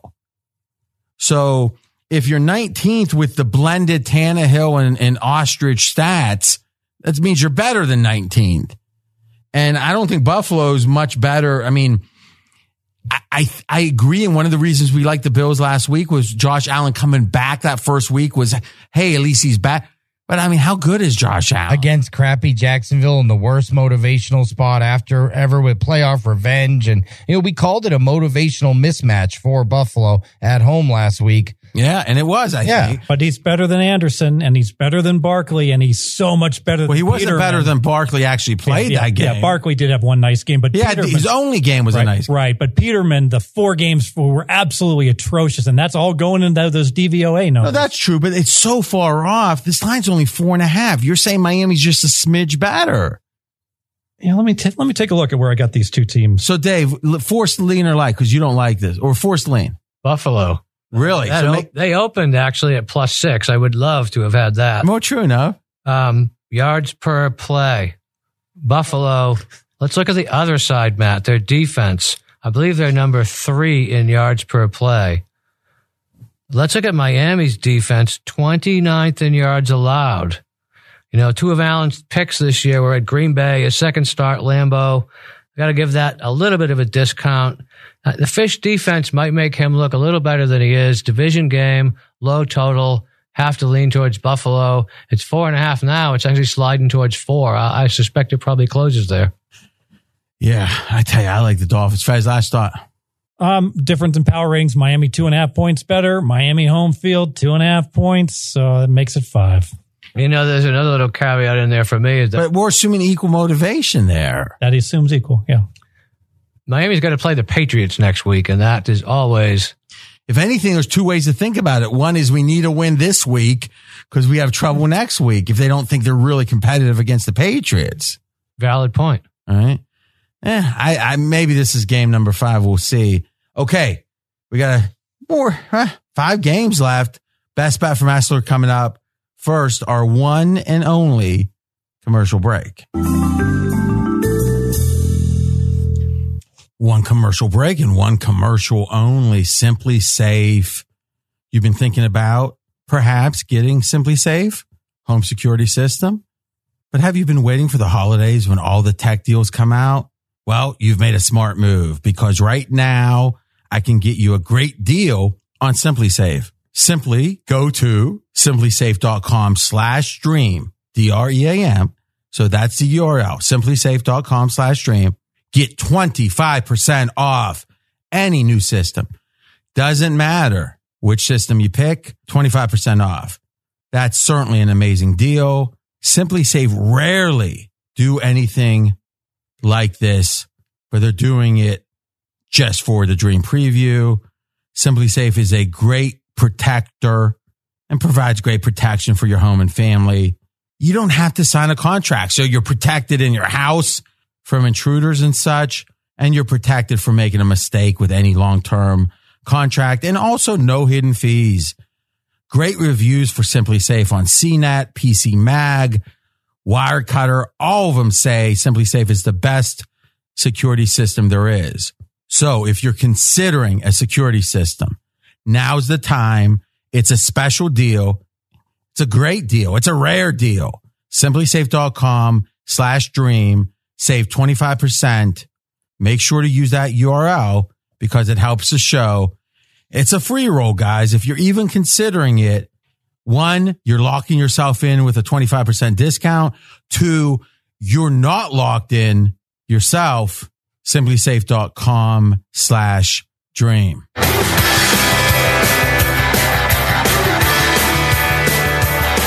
We're back, baby. Best bets. Down the home stretch coming up, especially Essler's number 1 game. Fireworks. Bengals, Broncos. Broncos favored by 5 on the road. Fez, you like Cincinnati. By the way, the contest line 4.5. You like Cincinnati. Yeah, I like Cincinnati with some trepidation because I bet Cincinnati last week, and that did not work out well. What can I tell you, RJ? All about line value here. The Bengals, what was this line? Just 1 week ago. I'm trying to find it. So the look-ahead line. Look-ahead line, Cincinnati, -2.5, and now they're catching 5. Now, I get it. Dalton is out. 4.5. And now there's a 7-point line move here, bringing in Driscoll. And I think that the downgrade's only about 3 points. Just, I think, too much of an adjustment for the quarterback. And of course, the horrific Bengal performance against the Browns last week. So you just bookkeeping again, 3-point downgrade away from Dalton. Correct. What do you think on the downgrade there, Matty?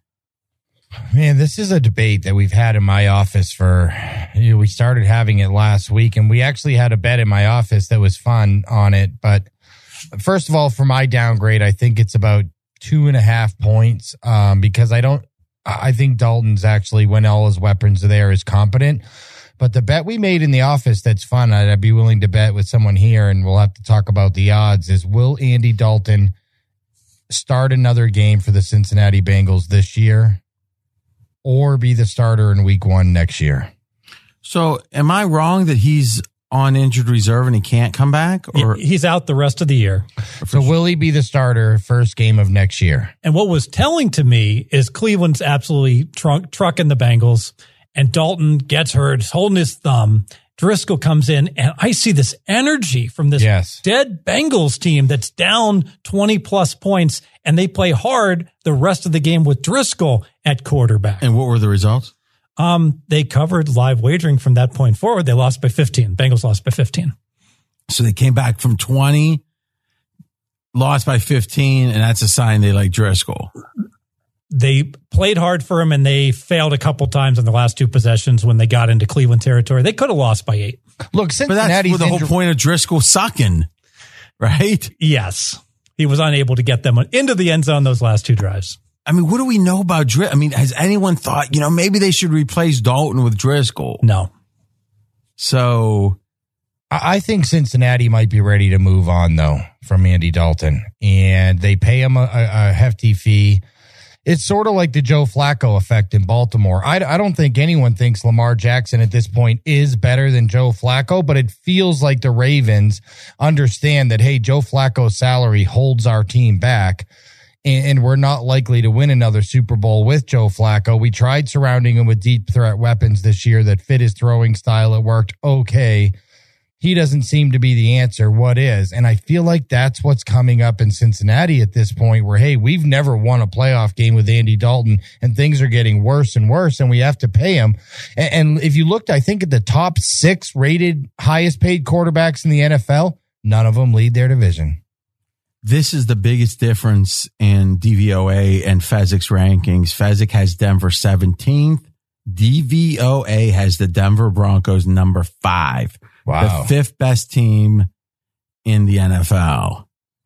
Fez, what do you think? Yeah, I don't see it. Obviously. I understand Denver's had a hard strength of schedule, but I think just look at the last 2 weeks. They got outplayed. So, hold on. The last 2 weeks, where's the Chargers in your power rankings? Chargers are number 6. And so Denver beats them on the road. And where's the Steelers? Number 5. And Denver. So they beat the 5th and 6th best team, but somehow the last 2 weeks is going to be a sign that Denver's not good.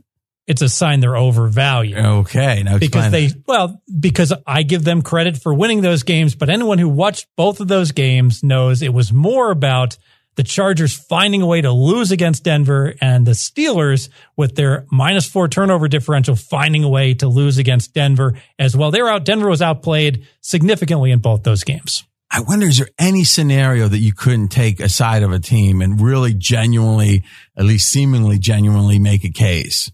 Well, I did bet on a team that because you just made a case the Bengals played well last week.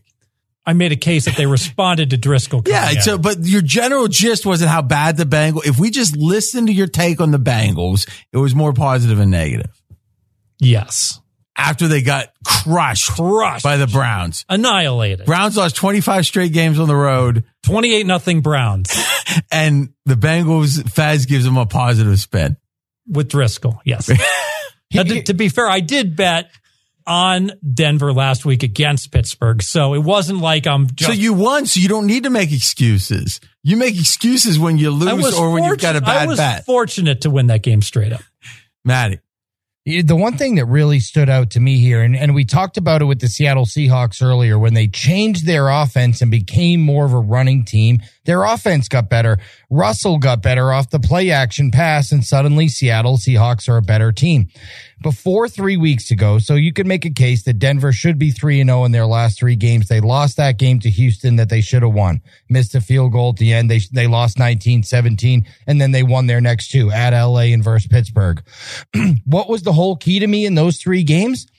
Case Keenum didn't throw any interceptions. Before those 3 games, 10 touchdowns, 10 interceptions on the season for Case Keenum. That's not a stat that gets it done in 2018 NFL. Last 3 games, no interceptions for Case Keenum, and Phillip Lindsay in that running game have really got going. And I'm wondering, is this a fundamental change where their offense has completely shifted? They got rid of Demaryius Thomas, who we saw had 2 touchdowns Monday night. He's still surely at least close to his prime ability to play.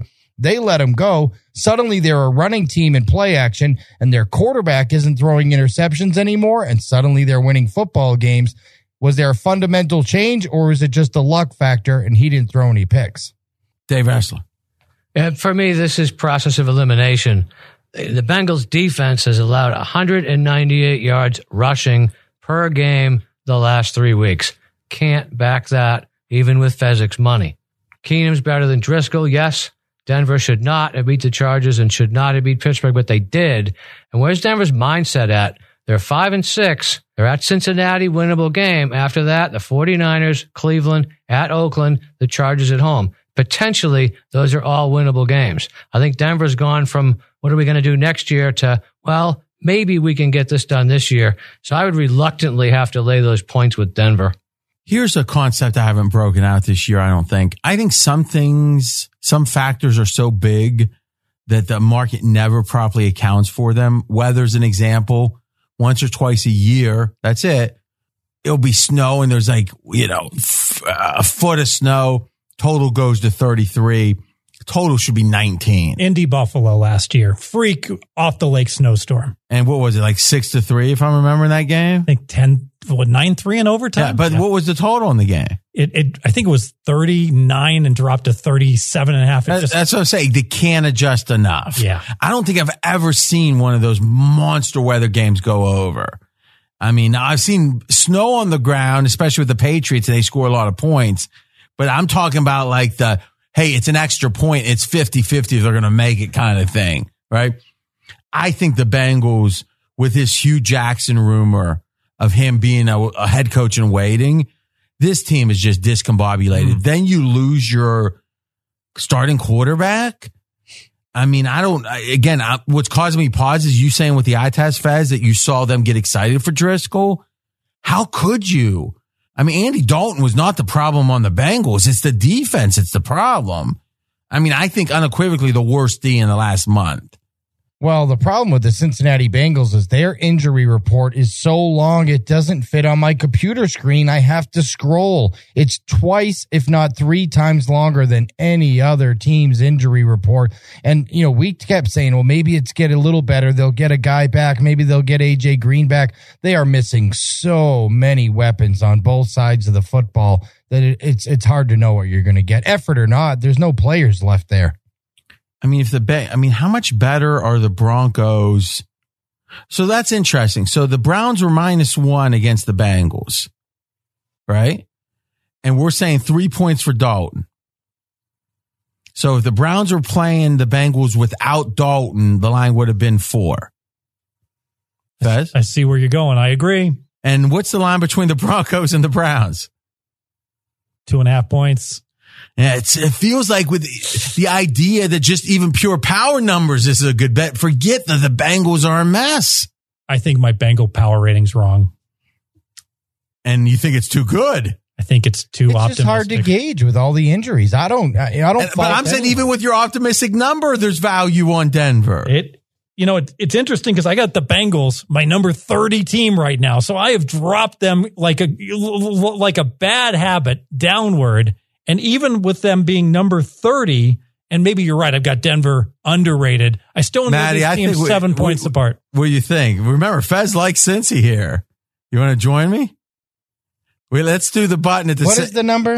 4.5. We're getting a good number. AJ Green is back and Burfict is back. First of all, we're not sure AJ Green is back. Roto World says very likely to play. Yeah, I'm not sure that's even a good thing with that. With the quarterback they have, and if they don't throw to him in the first 2 possessions, he might like hit the quarterback over the head with his helmet. I mean, listen. Right now, 4.5 minus 109. Yeah, so we're getting the best of it at Pinnacle by a smidge. Let's think about this a second. I'm going to press this, I think. I'm shocked it's taking you this long because I would lay minus 800. You're pressing the button. It's called drama, dude. I just went. Matty, you want to double it like at the same moment? Yeah, I mean, whatever. I'm in. I'm always. All right, ready? 1, 2, 3. 600, baby. Fez looks all upset. You gotta love it. You gotta love it when Fez is upset when he gets bet. You want to jump in, Dave? No, thank you. You'll probably win. I mean, I wanted you. Listen, you're you have a horseshoe up your ass right now, so I wanted you in with me. Oh, all right, yeah, I'm in.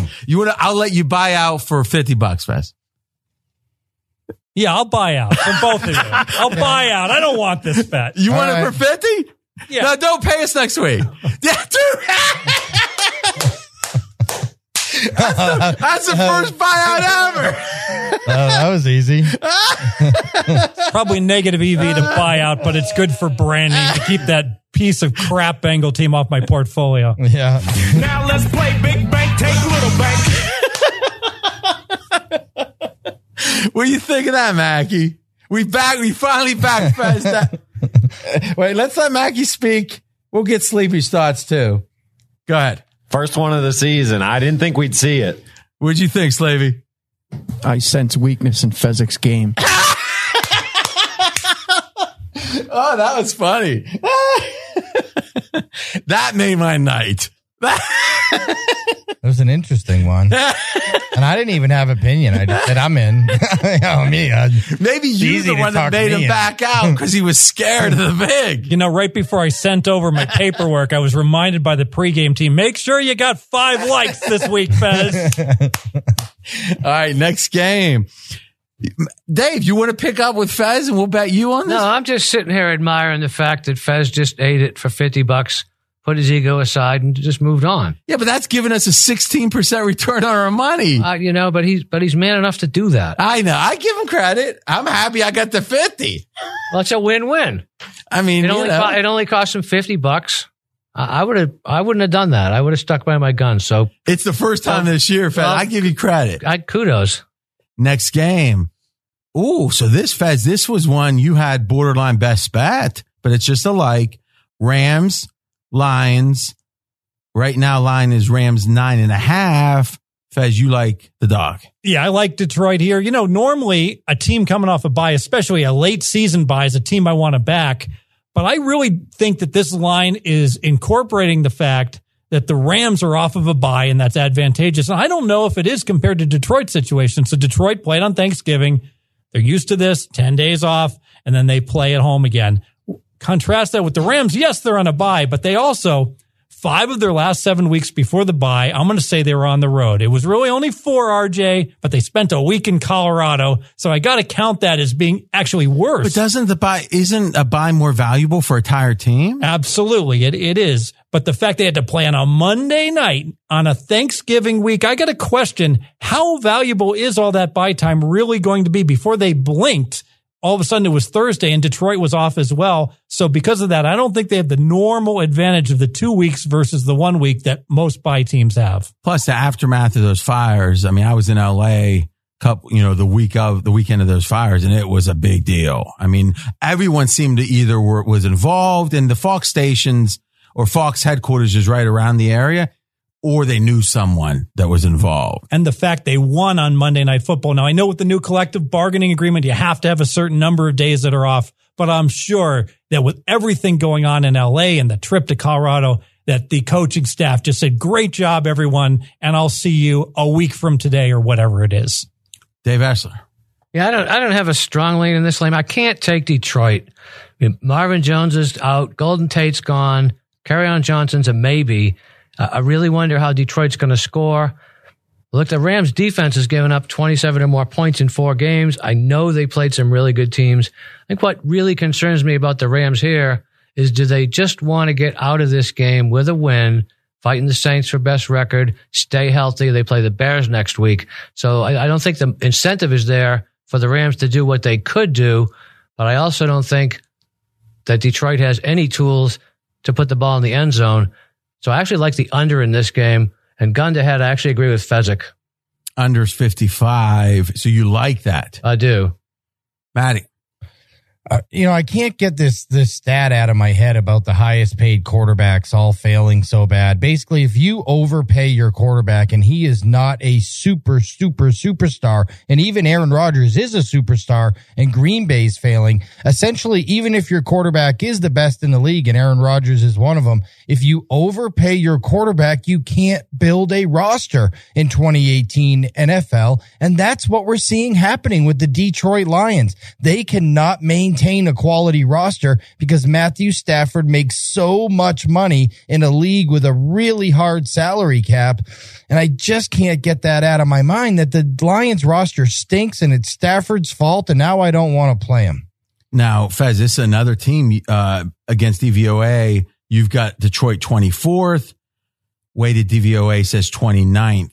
And I wonder if that Monday, we've seen these, especially that Monday night win against the Patriots, has that stuck in our mind when we really evaluate this Detroit team?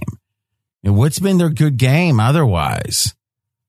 There hasn't been any good games. Yeah, I mean, it just feels like a Golden Tate trade, especially, was this year's over. We're trading for culture. We're trading for the future. And I mean, how does that demoralize a team that was in the playoff hunt? Look, the dream spot for Detroit was at home on Thanksgiving Day against their arch rivals Bears without Mitchell Trubisky in the lineup. And granted, they should have covered that game, but they didn't. After that, what is this team playing for? And frankly, I keep waiting for Matthew Stafford to play back at the level that he's played under. How many points would you say he's worth? 13? I think I had him in 9. With what's the OC, the Billy Bob? Oh, Jim Bob Cooter. Jim Bob Cooter. You're saying his job's on the line. Well, it should be. Well, I just know I keep waiting for Stafford to come back to the numbers he's had the past 3 years under Cooter, and it just isn't happening. And, I really thought that Kerryon Johnson being able to run the ball, a team that never could run before, made the difference this year. But that's all moot because Kerryon Johnson, even if he's going to play, is not going to be close to 100%. And that offensive line is not pass blocking for Stafford anymore. He said Cooter. Hey now. All right, Rams, couple numbers here. Last 8 games, they've covered the Vegas number once. 2 pushes. Covered the Vegas number once. Correct, Fez? Correct. NFL teams favored by over a touchdown since week 4 in the NFL. 28-1 straight up. 19-9-1 against the spread. Now, a lot of people were debating me on the Chargers against the Broncos. That line was 7. You agree with that, Fez? I do. So 28-1. These favorites are just winning. 19-9-1 against the spread. I'm not pushing it. I got my 50 from. I'm happy. Cardinals, Packers 13.5. 14's all over the place. That's a super contest line, though. Dave Estler likes Green Bay. It's part I like Green Bay, but I don't like Arizona. You have Josh Rosen, 21-year-old kid, grows up in Manhattan Beach, California, spends a few years at UCLA, California. Now he's going to go play in Lambeau, which might be an intimidation thing in and of itself, but it's also going to be in the low 30s with snow showers. So I just cannot get behind that.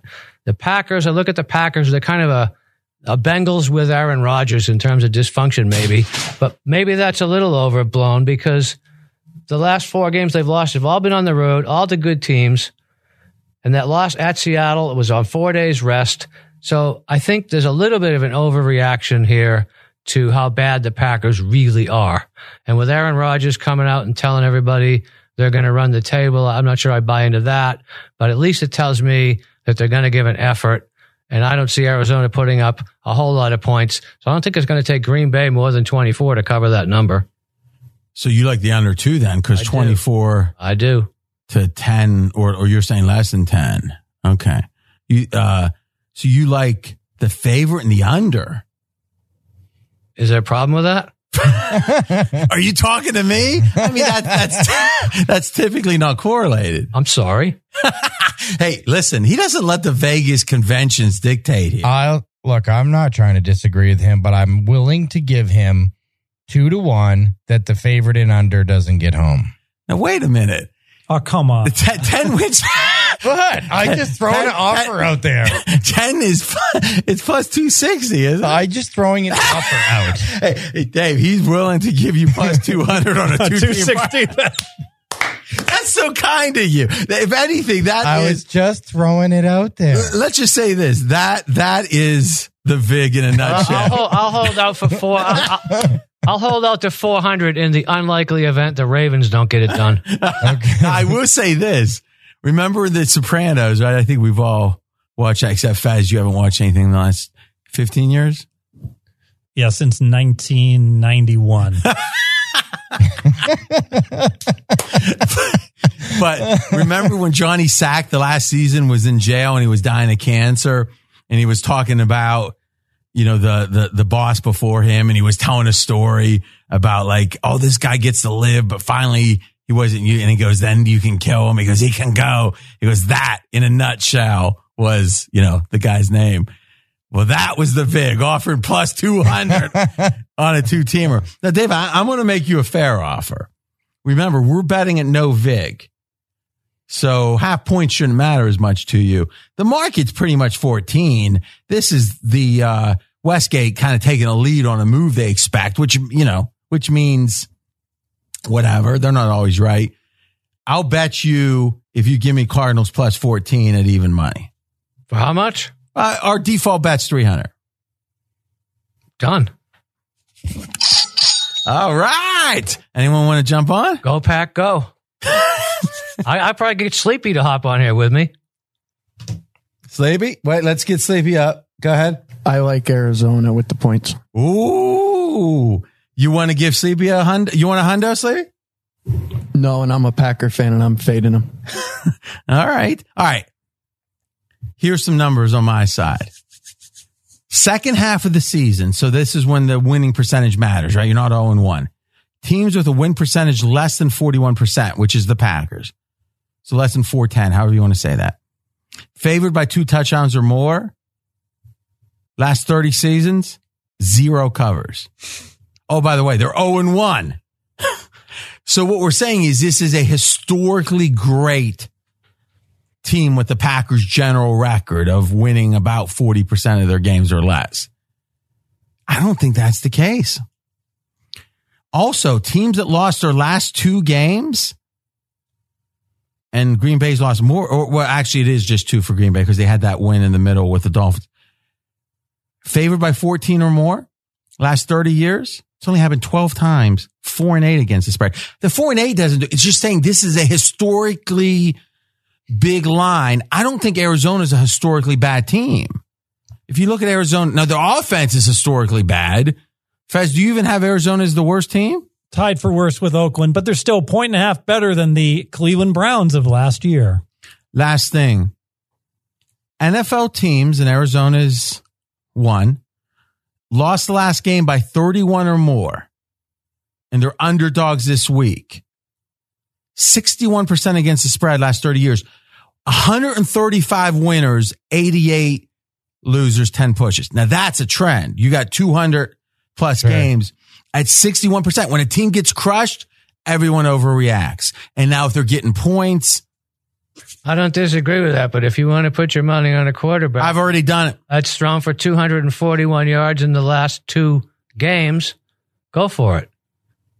We got a shooter. Maddie, what do you think? General handicap.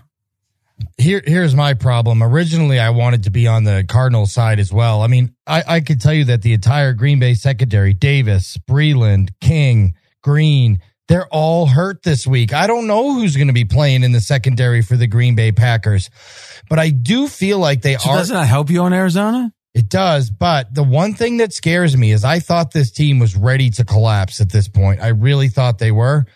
And then Aaron Rodgers, who doesn't do a lot of team-orientated declarations, comes out and says, we're going to win out. And oh, by the way, he has done that before to come back and win a division. And I feel like it could be a rallying point, and Arizona sucks. Or it could be a death rattle. Sure, absolutely could be. You know, I saw Aaron Rodgers' press conference. I didn't get the same feeling. He came out. He's like, yeah, we're 4-6-1, so we're going to have to beat Arizona. Then we're going to have to beat, and he listed the 5 games in a row. He says, you know what, and that still might not get it done, but we got to try. It was contrast that with the year not that necessarily like win one for the Gipper. Well, just a few years ago when they were really had a poor record, and he absolutely said, we're going to run the table, basically, and they did. Dave, I'll let you buy out for 50. No. I mean, you just better hope David Johnson has a fantasy all-star day. Or I could just hope that the Packers aren't very good and they're lane 14. I get it. It's a little bit on the SQUARE side. Next game, Chiefs, Raiders, talking about laying the lumber. 14.5 in the contest. No one has anything here. Fez, we'll start with you. I got nothing on this game. I put down lean Oakland, and the more I thought about this, do I want to upgrade this to a like RJ? You know, that Chief team is so dynamic. So you want to upgrade Raiders to a like? No, I do not. I pass this game. This is a trend. This will be a world premiere trend here because I haven't heard this anywhere else. Anywhere.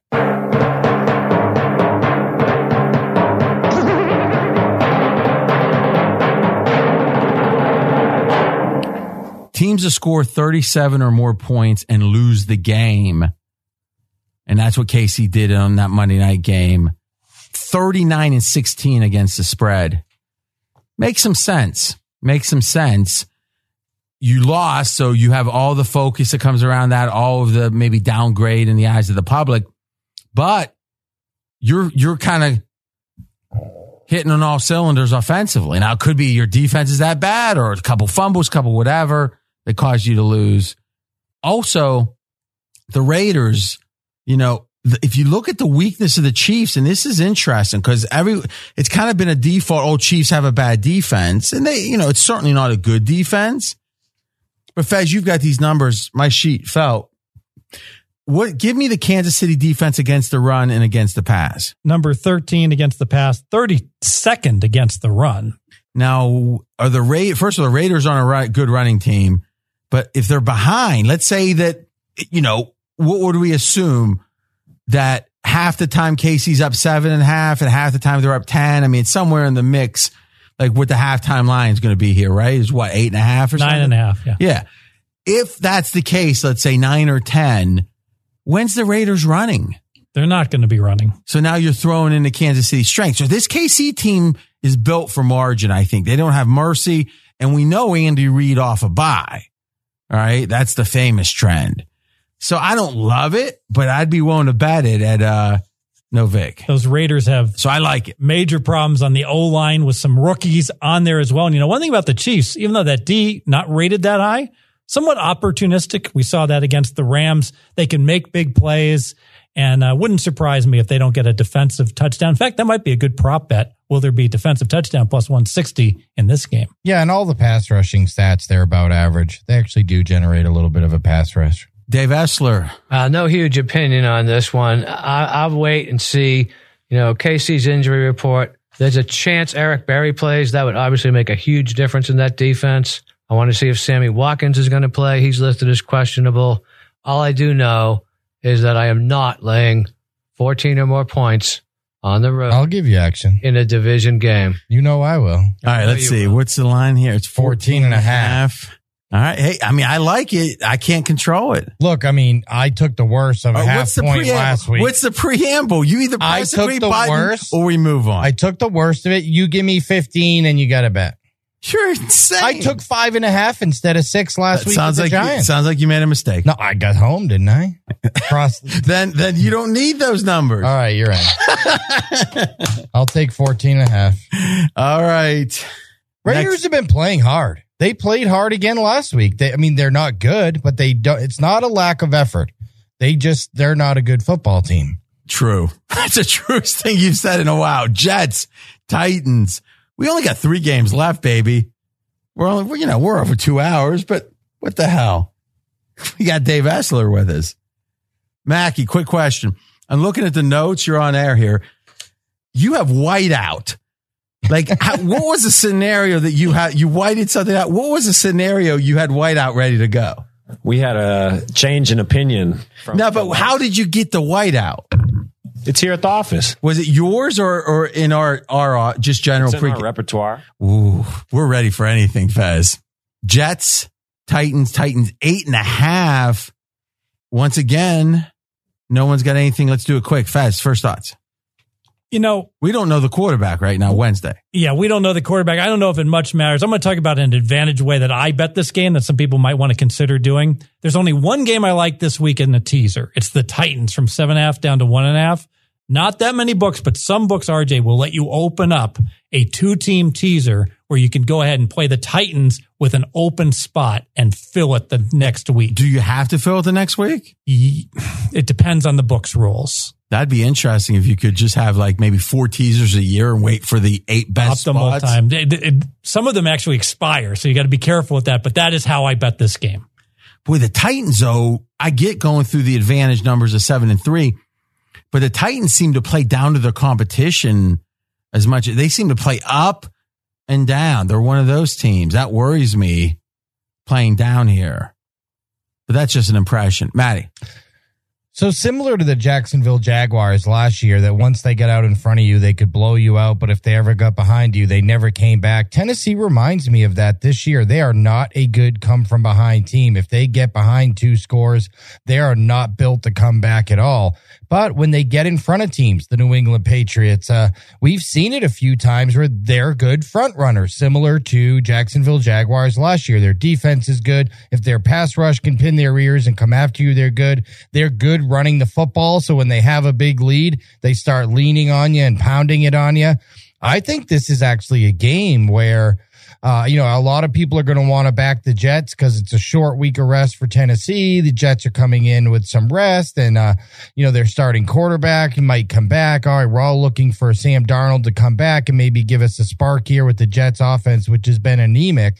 But this is a must-win spot for the Tennessee Titans if they're going to stay in this playoff race, just one game back of the Baltimore Ravens right now. I think that, I don't really like the game, but gun to my head, I might actually lay it here. I think if I'm playing, I'm laying. Dave Essler. Yeah, I'm kind of like Matt here, gun to head. And it's really hard for me not to take the Jets just strictly based on numbers. You have a total of 40, and some offshore books you can get 9 or 9.5. What's that? A little less than 25% of the points before the game starts. And I thought the correlations didn't matter to you on these games. They only matter when money's involved. And here's the thing about Tennessee. The Jets, they played the Patriots tough, but they always play the Patriots tough. The Tennessee coaching staff is all ex-New England. Vrabel, Dean Pease. Tennessee backfield is all ex-New England. They know the New York Jets probably better than anybody. That's a good point. They're not going to be as motivated to beat the Jets as they were to beat the Patriots. And I actually was against my Patriots that game. That was very predictable. But I just think talent-wise, knowledge-wise, preparation-wise, that would make me lean with Matt here. I would have to almost lay the wood. Totally agree with Fez. It's a great team to tease down. That was a great point about the former Patriots. I think it also adds to their motivation. They don't like this Jets team, right? So, by the way, Dave Essler on Twitter, at Dave_Essler. We got 2 games left. Let's talk about the special. Here's the coupon. Dream 25. DREAM, all caps, 25% off anything. Use it once, use it twice, use it as much as you want through Monday. But we also have a special offer. We did it for Ken. We're doing it for Dave. Ken Thompson yesterday on College. Dave today, though, we've got a package to get all his football rest of the year through the Super Bowl and a package with all the football plus plus all the basketball through the end of February. So all the way to March 1 for less than $100 more. And with Dream 25, you're saving almost $100. I mean, if you've thought it, listen, you thought Dave on tape, who knows? You heard it. This guy, depth of knowledge. And I've said it once, I'll say it again. As many wins as anybody at pregame over the last 5+ years. This guy's a proven, documented winner, Dave Essler. So Twitter, Dave_Essler. And no matter what you use it on, Dream 25, you go, you add your package, and there's a coupon area in the shopping cart. Dream 25, you can save upwards of $100. Essler and Ken have those special packages. Unlimited use. Enjoy. All right. 49ers, Seahawks, 9.5. Fez, you and the 49ers, baby. Yeah. By the way, let me jump on a little trend before you start. Without Jimmy G, the 49ers are 3-31 straight up. 3-31 last 34 games. Yeah, and I like the 49ers here. And fortunately, they don't have to win the game, so maybe I won't get green buttoned. Just, I think a little bit of a Seattle letdown spot. They had the game against the Chargers, big name team. And at the Rams, very big name team. Green Bay still carries the big name, and that was a vital game for Seattle to win to keep their playoff hopes alive. And then, of course, the showdown at Carolina, who they're battling for a wild card. So 4 straight. I was all over him last week in that showdown. 4 straight. Mark Keegan had it the whole way, and now they play the 49ers. So I think a little bit of a flat spot for hate going against Seattle at home. You know what's funny? A normal person, a person with a conscience, they like when they get a lucky win, they're a little humble about it. They're a little quiet about it, a little timid about it. There's that special kind of psychopath that when they win one lucky, they like to screw it in, like turn that knife. Cannonball it. And then one more of these right on top of cannonball. Cannonball coming. Cannonball coming. When I used to play in chess tournaments, RJ. No, please tell this story. And I played a crushing move. I would move my knight and I would screw it into the board. Like that knight staying on the 6th rank the rest of this game. There we go.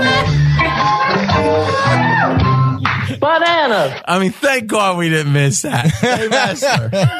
I have no strong opinion on that game whatsoever. I don't disagree with Fez, but I would have a hard time putting my money on San Francisco. I worry a little bit about Seattle's defense, giving up that 27 to Carolina, 24 at home the week before, 36 to the Rams, 25 to the Chargers. Not a lot, but a lot more than we're used to seeing them give up. It is potentially a flat spot. They have Minnesota next week.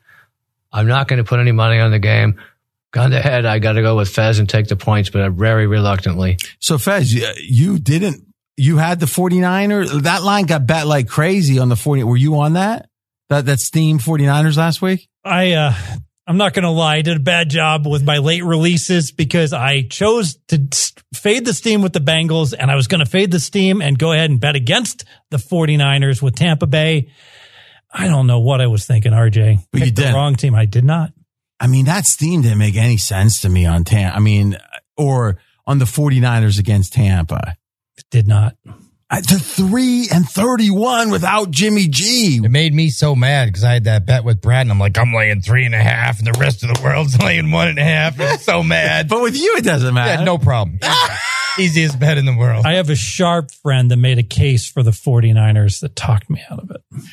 Fez, though, you're on the season. How you doing in football? I think NFL's right around 58%, but still, RJ, on my weekend plays. Wait, 58%? Yes, 58%. Well, that's 55 is how you get a mansion and a yacht, right? Fair enough. Want to be at 60. Well, yeah. What did Junior Soprano said? I want to bang Angie Dickinson. I mean, all right, guys. There's one game left in Essler's Best Bet. Don't know about the future, that's anybody's guess. Ain't no good reason for getting all depressed. Fire up your pad and pencil, I give you a piece of my mind.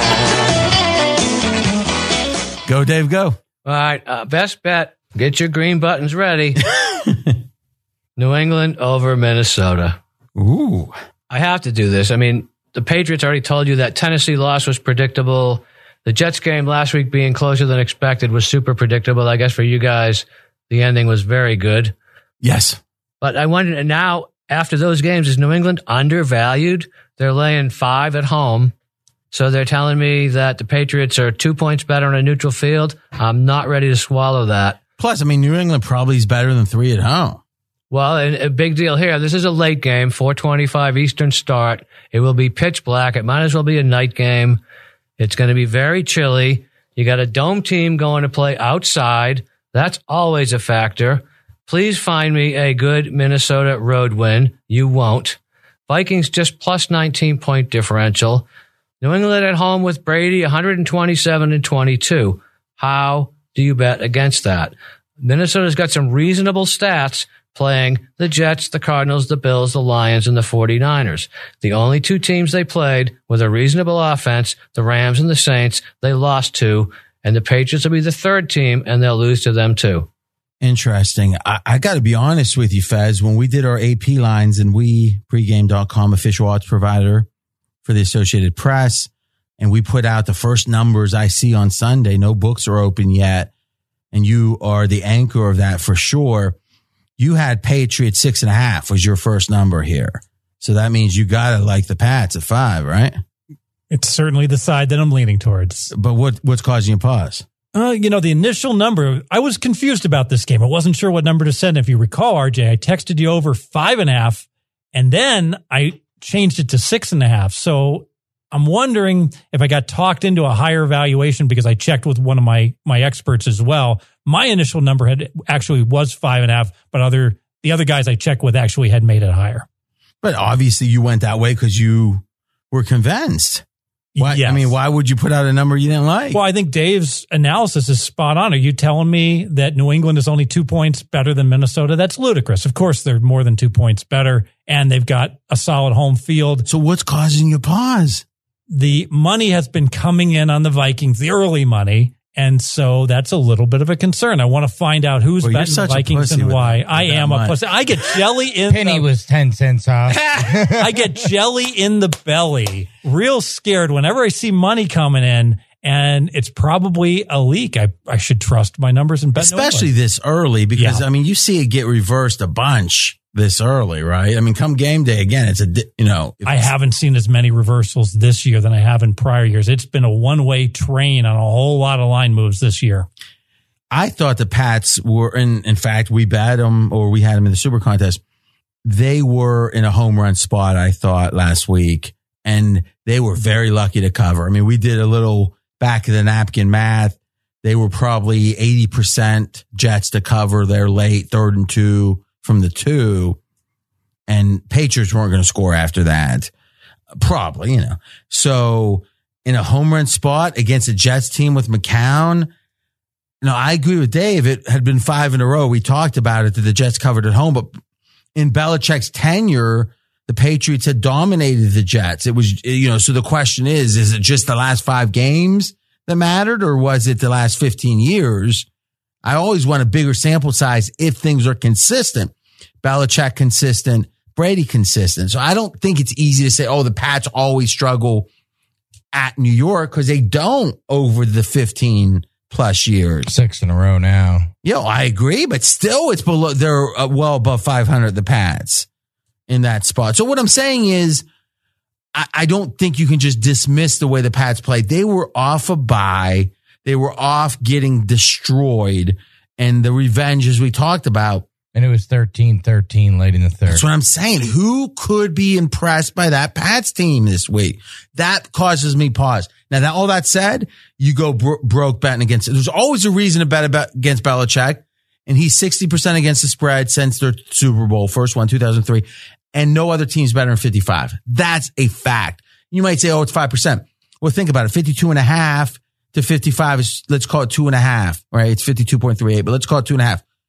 52.5 to 60 is 7.5. So the second best team has an edge over the number in that span. that's 1/3 as big as the Patriots. Patriots 7.5 points over break even. The second best team 2.5 points over break even. That isn't a small difference. It's triple the return. So I can just go to the window on every single game, lay the Patriots, and they say, hey, it's minus $1.25. And you say, no problem. I still have the edge. And again, it's back to the old past results don't assure future ones. But it's the same thing with the Pats. The numbers don't back it up. The Bears game, Fez, it's been one of the banes of your existence. Oh, somehow the Pats won. And, what a great point is my power ratings typically say, hey, there's a little bit of value fading the Patriots. Now, this week, there's value taking the Patriots. What am I doing? I should consider it. David, let me ask you a question. You lived in Boston for how long in the area? Oh, upwards of 25, 30 years. And you follow the Pats every play? I was going to games with my dad in Fenway Park before probably most people listening to this were born. So you're the guy that we respect. I mean, Matty probably less than me, but we respect for thinking differently than the average Vegas echo chamber. What is it about the Pats? Because we all have to agree the stats and the performance of the Pats are not aligned. Over the last 15 years, Faz, the Pats have outperformed their stats almost every year. Yeah, and one of the reasons is obviously like in the Super Bowl, when they're kicking off to Atlanta, they keep kicking to the 2-yard line instead of in the end zone. I would argue that strategy alone won them that Super Bowl. So the question is, from your eyes, from your view, Dave, what is it that's not captured in the stats that the Patriots do well? I'm not sure I can answer that. I mean, I know the Patriots. I know what they're capable of doing. And to me, I mean, you brought up the last 2 games. I got to just throw them out. Why? Because I think that Tennessee game was a total setup. What's a setup? It was a setup in that everybody and their brother thought the Patriots were going to win except me. I knew that was going to happen. Why, though? What did you think was the cause? Same reason I think Tennessee will beat the Jets this week. You have Malcolm Butler, you have Mike Vrabel. I mean, they just had so much motivation. I mean, Butler even came out after the game and said, "No, I agree with that. That was something we underestimated in that game." Yeah. And the Jets, do they cover against the Patriots? No, but if they're 24-point underdogs, they always play them a lot closer than they should. It's just historic. So I don't care what happened last week. I don't care what happened the week before. What's your handicap, Manny?